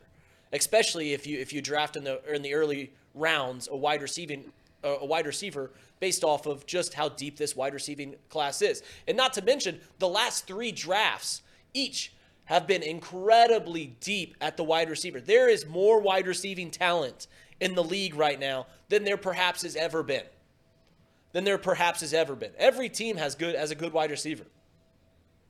I also just did a quick little count on how many defensive tackles there were in this year's top 20 PFF. There's 5. I mean, it's a quarter of the top 100 players. 5 of them, 20 out of the 20, are in the defensive tackle spot. Guys like Leonard Williams, Chris Jones, DJ Reader. There's the kid from the Ravens. I really liked what James had to say. I think that's the spot that they should really attack because they've been missing so much pressure. I know we've talked about the edge rusher and what they might do with Sam Hubbard. I just don't see them cutting Sam Hubbard. So the only other option for them is to go get like a great 3-tech, someone that can pressure from the inside. There's Christian Wilkins from Miami. Justin Matabike is the guy I was thinking of from the Ravens. There's just a lot of good options. The Sam Hubbard thing is the thing that people don't want to talk about enough. They I don't know why they don't want to talk about it. I mean, that's the stuff that just makes me crazy. Just because the kid was born and raised here. Correct. I mean, so what? He is a moving piece just like everybody else is on this team. I'm on board with you. He is what he is. He's a guy that gives you everything he's got. We love him here in the town. He's a good guy in the community. He's played his ass off here, but there comes a point in time where you have to ask a question, are we better served going in a different direction with a different player? And I don't care if he put on a Moeller High School jersey or Ohio State or Elder. It doesn't matter. Let it go. Mm-hmm. I mean, you're potentially looking at 6 starters on this team gone at the end of this year. And I'm going to ask the question again. It's the first time here in 24 I'm going to ask it. If you lose DJ Reader, Jonah Williams, Awuzie, Tyler Boyd, T. Higgins, and who's the one I'm forgetting? There's a 6th. Free agents. You said Tyler Boyd. You had Boyd and Higgins. Williams. Oh, Joe Mixon. So if you say to yourself, okay, on offense, going into next year, now you have to replace these guys, and we don't know who that would be. But Mixon, Jonah Williams, Tyler Boyd, T. Higgins on your offense. On the defense, DJ Reader and Awuzie. How are we looking? How are we looking? Let's do a That's the only question I'd have. Are you ready to compete with the Buffalo Bills? You ready to compete with the Kansas City Chiefs? You ready to compete in your division where the only reason you won 1 game was because the other team played their 3rd-string backups? How are we looking? You ready for the Ravens? On January 17th in the year of our Lord 2024, Tom, let's do a fun game with those 6 players. I'm going to name the player. You tell me if they're a Bengal next year. All right? DJ Reader. Yay or nay? Yes. Bang. Awuzie. Yes. Jonah Williams. No. Joe Mixon. That's a maybe. Tyler Boyd. No. T. Higgins. Yes. I think I agree almost across the board with you, except for Joe Mixon. I think will be a Cincinnati Bengal next year. You think for sure he will? I think Joe Mixon, in a year of, as you mentioned, a lot of uncertainty, filling holes. The easiest one to fill is just be like, hey Joe, you played great this year. Let's bring you back for another. It'd be a 2-year deal. I don't know what he's going to get. Well, they're talking about on that list him making monster money. I read that. Jonah. Yeah, he's gonna be Monster paid. money. He's gonna be paid like the top Joe tackle. Mixon, in the not league. Jonah Williams. Oh, I'm Yeah, sorry. sorry. Okay. Yeah. Okay. But Jonah will be Williams. paid like the top tackle in this free agent class, which might blow some of your minds. But because of the versatility that he now has with him and his Rolodex, and the fact that he might be one of the only young tackles in this free agency class, yeah, he's going to be sought after. That's why people will go like, what? Jonah Williams is going to be the highest paid guy, highest paid lineman this year, free agent. But that's how valuable that position is. It's the second most valuable position in football, bar none. Yep. Obviously, quarterback's one. That's why people draft guys like Kenny Pickett in the first round, because you're trying to find your franchise quarterback. And that's why the linemen get paid the most. That's why the Bengals have allotted a lot of money towards mediocre play on the offensive line, is because that's the going rate when you go get free agent linemen. Which, by the way, I wanted to just quickly say to comment on those guys that you said were going to be Bengals next year. If that is the case, DJ, Awuzie, T. Higgins, and then Joe Mixon, you're probably looking at only like $10 million to play with, and we know what they do with that $10 million. They just sit on it for the next year. So there went your whole free agent money spending. No, he was asking. I don't I mean, think he was asking me what I would do. I thought he was asking me what I think they would. Yeah, I know. I'm just saying if that is the case, if that's what the Bengals do, don't expect any big name free agents to come in then. Okay, all right. That's what I was saying. All right, we got all off season to talk about this stuff, and so that's why I didn't want to go there very long. I want to shift gears and give some equal time here to Xavier. Yeah. Did you go last night? I did go. And it was a fun game. It was a good game. Listen, this Xavier team is appearing more and more competitive. I think you mentioned this in the monologue. They're playing good basketball right now. They just beat a Providence team by 20 on the road. They come home and they beat a Butler team that has been playing well. They didn't play well last night. And the thing that is the most surprising is that they weathered not one but two storms from Butler. Yeah. And that's an indicative of a team that's growing. You know, they go down 17-11 very early on. Butler looks like they can't miss a shot. Very similar to TCU yesterday at the beginning of the game. Looks like they can't miss a shot. And what does Xavier do to respond? They go on a 24-2 run over the next 9 minutes. They took a 15-point lead into the second half. Butler roars back. They tie it up. 10 minutes to play in the game. And what does Xavier do? They just they make quick work of the Bulldogs. This is a team that I think, everyone laughs at KenPom ratings. KenPom thinks this is a top 30 team in the country. They still have them, I think, at 28. They're 28 and 29 now after last night. Xavier 28, UC 29. But you're going to find out a lot about this Xavier team next week, just like you're going to find out a lot about Cincinnati, because they go on the road and they play two of the best teams in the conference, two of the best teams in the country. They go on the road and play the number one team in the country in UConn next week. And I believe Creighton. I was going to say, is it Marquette or Creighton? So they go to Creighton first, where they haven't had a whole lot of success recently. Going out to Omaha, Nebraska, they haven't had a whole lot of success there. And then you go and play a UConn team that you don't match up well against, but you can win a game. And if they can sneak out one or both of those games, we can start opening up the conversation of, is this Xavier team good enough to make the tournament? Because based off of their record, 9-8, not good. Not good, but they played the fourth toughest schedule in the country. And it's shown. And on top of that, they lost two terrible games, two games that you should never lose at home. But as I will bring up every single time that we talk about the Xavier Musketeers, I think Sean Miller had a very telling press conference at Big East Day, and when he said this team's not going to be the same team in February as they are in November. And as a coach, it's all you can ask for. Yep. All you can ask for is to continue to get better. I think this is a Xavier team that is it's going to make some noise in the Big East. It's going to continue to make some noise in the Big East if they haven't done so already. They've given Seton Hall their only loss. So we'll see. We'll see. Do they still have road games at Seton Hall, the team you talked about earlier?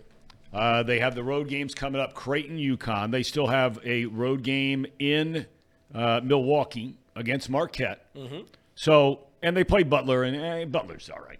Speaking of Butler, I feel so bad, and I'm sure that I could dig up some articles to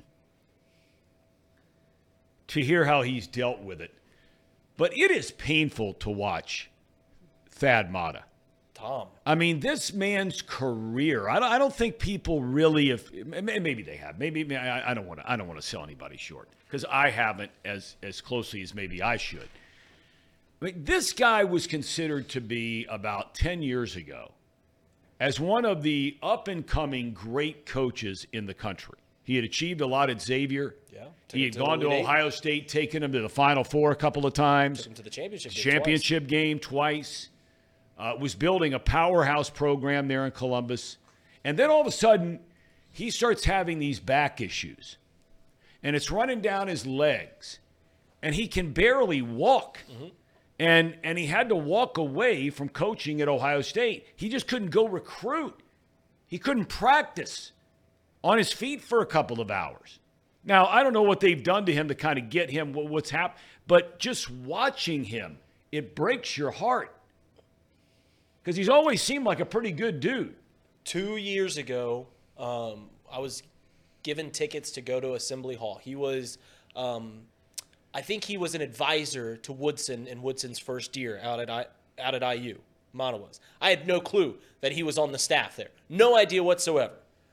And we sit in those bleachers at Assembly Hall, pretty close to the floor. And I look to my dad, and I'm like, is that Dad Mata?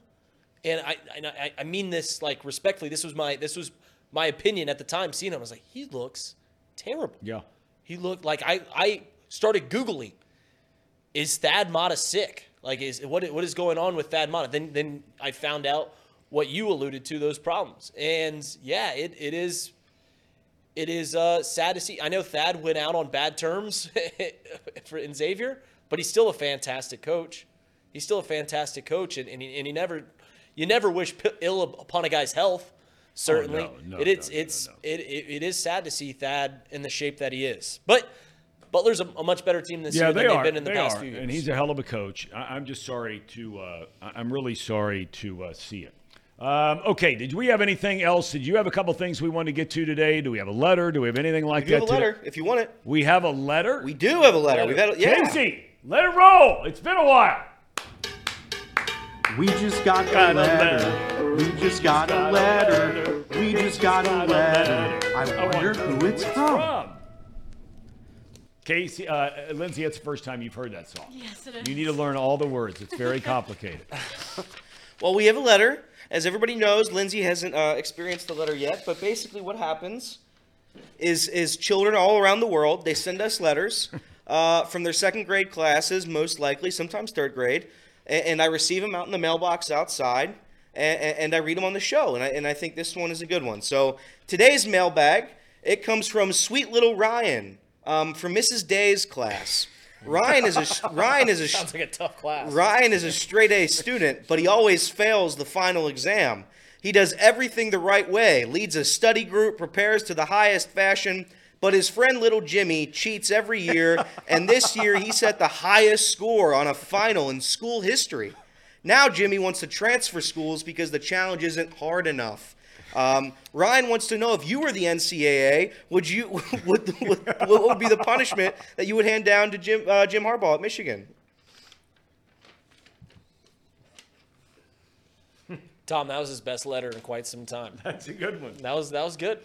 That's a good one. What do you think? Why don't you answer the question today? Come on. Why don't you answer the question today? Yeah, he should be punished, but it won't matter, right? If he leaves, it just won't matter. So but you know, this story breaking now, though, is a really interesting deal. I don't know if you guys have read much about this. It was reported in the last 24 hours that, look, there's a standing contract, apparently, even going back to the middle of the season, that Michigan has put on the table for Harbaugh. And it's, I'm sure it's to make him the highest paid coach in the country. And those numbers, I'm sure, have gone up since they've won the national championship. Now, it's being reported on numerous different outlets that Harbaugh is, yes, entertaining the NFL. I think we all agree that's probably where he's going to end up next year. But he does have this option over here on the table from Michigan for a pile of money. And he's earned it. Yep. I mean, make no mistake about it. I might be an Ohio State fan, but Harbaugh deserves every penny he gets from Michigan. What he's done, 3 straight Big Ten championships, 3 times in a row to the Final Four, and wins the whole thing this year. He is a phenomenal football coach. But apparently, he is now looking for some kind of basically exemption from termination. So what that means is, and I'm not talking down to anybody, is basically he wants to be assured that if he signs his contract and the NCAA concludes its listen, people forget, Michigan is under investigation right now by the NCAA for 3 different infractions. Not just the sign stealing thing. There are 3 different situations. One is being investigated by the FBI. So there's a lot going on at Michigan. Not just the sign stealing, Connor Stallion stuff. But that's the big one. Basically, he's saying, listen, I'll sign a contract, stick around, and I'll navigate through this whole thing. But if the NCAA comes out and says that me, Jim Harbaugh, as the overseer of this entire operation and program, which all the rules clearly and all the infractions through the years in any sport say, the buck stops here with the head coach. Harbaugh may not have known about this Connor Stallion stuff. He may not have known about this computer thing that's under FBI investigation. He may not know about the other thing that was going on. But it's all under his watch. So he is saying, if all of those things come out, and the NCAA is saying, you gotta get rid of the coach or the sanctions are going to be out of control, how bad they're going to be. Harbaugh's looking for right there in a contract, not going to get fired. Why wouldn't he want to leave before this, though? That's the part I don't get. Can he quit or no? Can he quit Michigan? Yeah. Of course he could quit Michigan. And then anybody can quit anything they want. But I'm saying then what's the punishment? Because it seems like if he were to just quit right now and he goes to the NFL, who gets punished then? Just Michigan as a school? Michigan as a school. And he is saying that, you know, because a lot of times what the NCAA will do, and I'm not saying it's what they're going to do in this case, is they'll say, hey, listen, here's the deal. If you clean house, we're going to reduce this, you know, all the people that were around, get them all out of there, whether they knew about it or didn't know about it, and starting with the head coach, right? And then nobody knows where this is going. I'm not going to sit here and say that they're going to get nailed and no. I don't know. I just do know that they are under investigation for 3 different cases. And sooner or later, somebody is going to pay some kind of penalty for the stuff that's going on. Mm-hmm. How severe it is, I don't know. But somebody's going to pay the price, right? And it ain't going to be Connor Stallions. Presumably so. Presumably so. We'll see.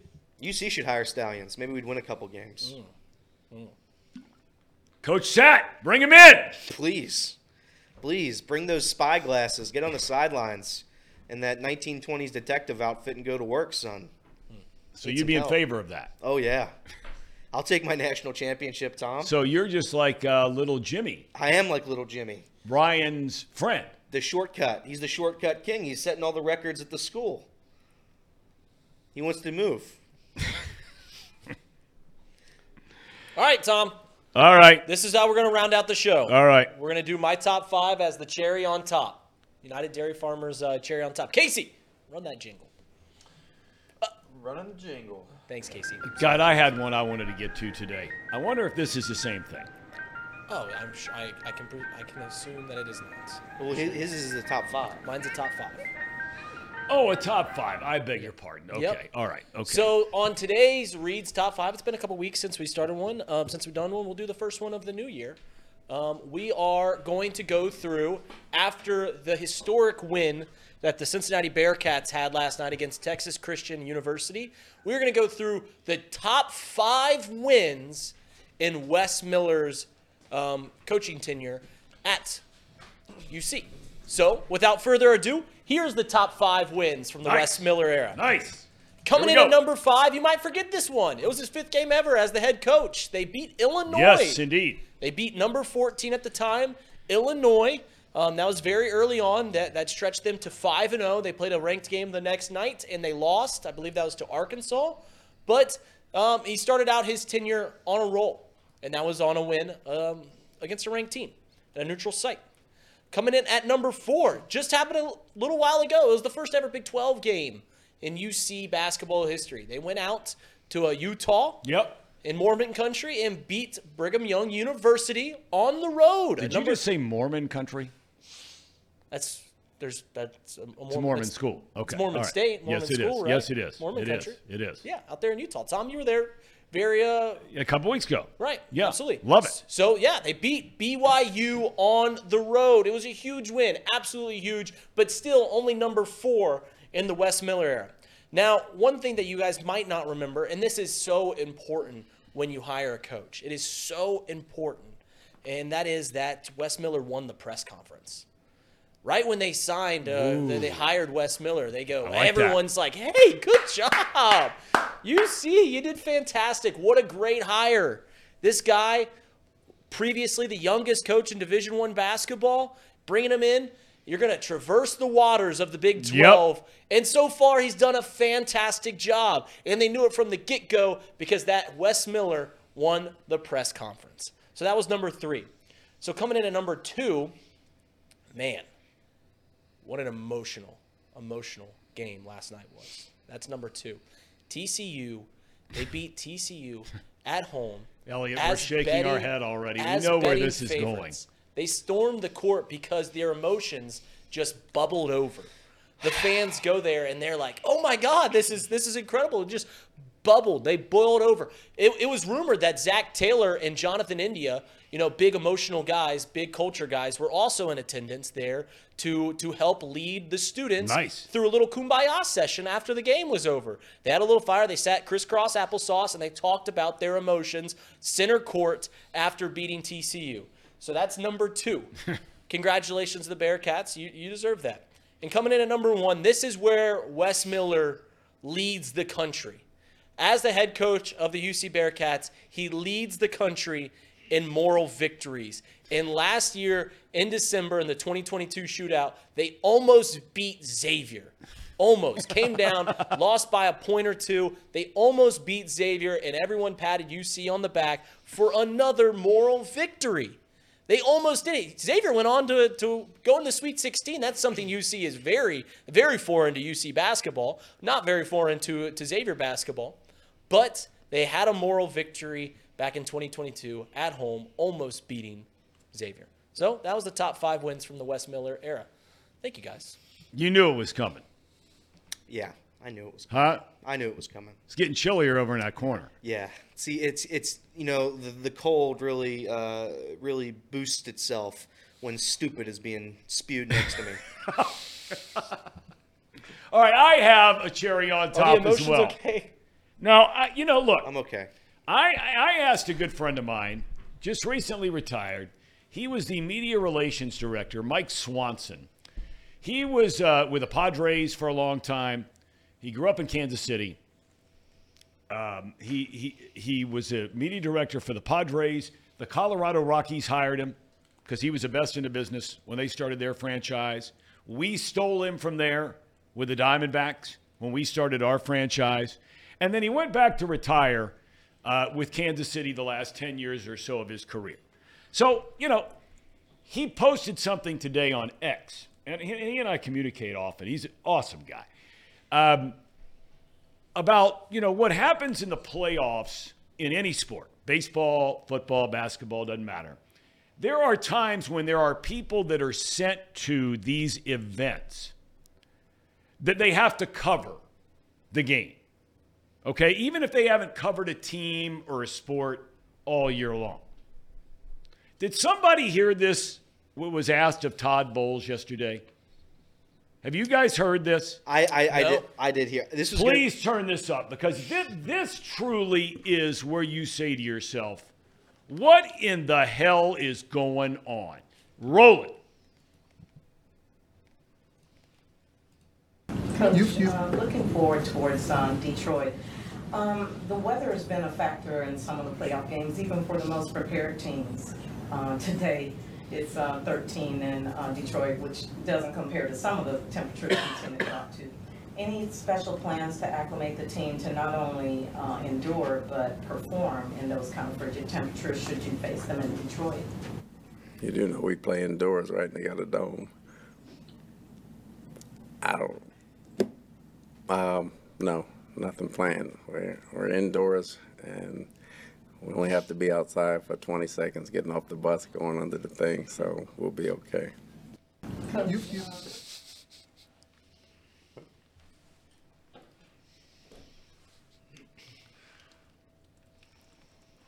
I tell you what, I have so much respect for Todd Bowles. Could you imagine asking Bobby Knight that question? Mm-hmm. Could you imagine asking Forrest Gregg that question? And I'm not picking on this person. I mean, it's probably unfairly. She, it could have been a he, it doesn't matter. Was sent to cover this event and went in there and was going to ask the coach some questions. But could you imagine Bill Parcells, him getting asked that question as he's trying to get his team ready for the divisional round of the NFL playoff? Hey, coach, how are we going to handle the cold in Detroit? The hard-hitting question. You do know we play indoors. Bill Belichick, how are you going to handle the cold? He wouldn't have gone off. He's not the kind of guy that would have gone off. No. He just, that's not him. I'll tell you exactly how. What would he say, Elliot? What would he done? You would say, the question would be, hey, Bill, you play in Detroit this week. It's negative degree temperatures up there. How are you preparing to play in the cold? Listen, we don't worry about the cold. When we play indoors for this game, I'm not worried about the cold, but we're just going to try our best and go out there and win the game, and we're on to Cincinnati. But that's a dumb question. Thanks for wasting all of our time.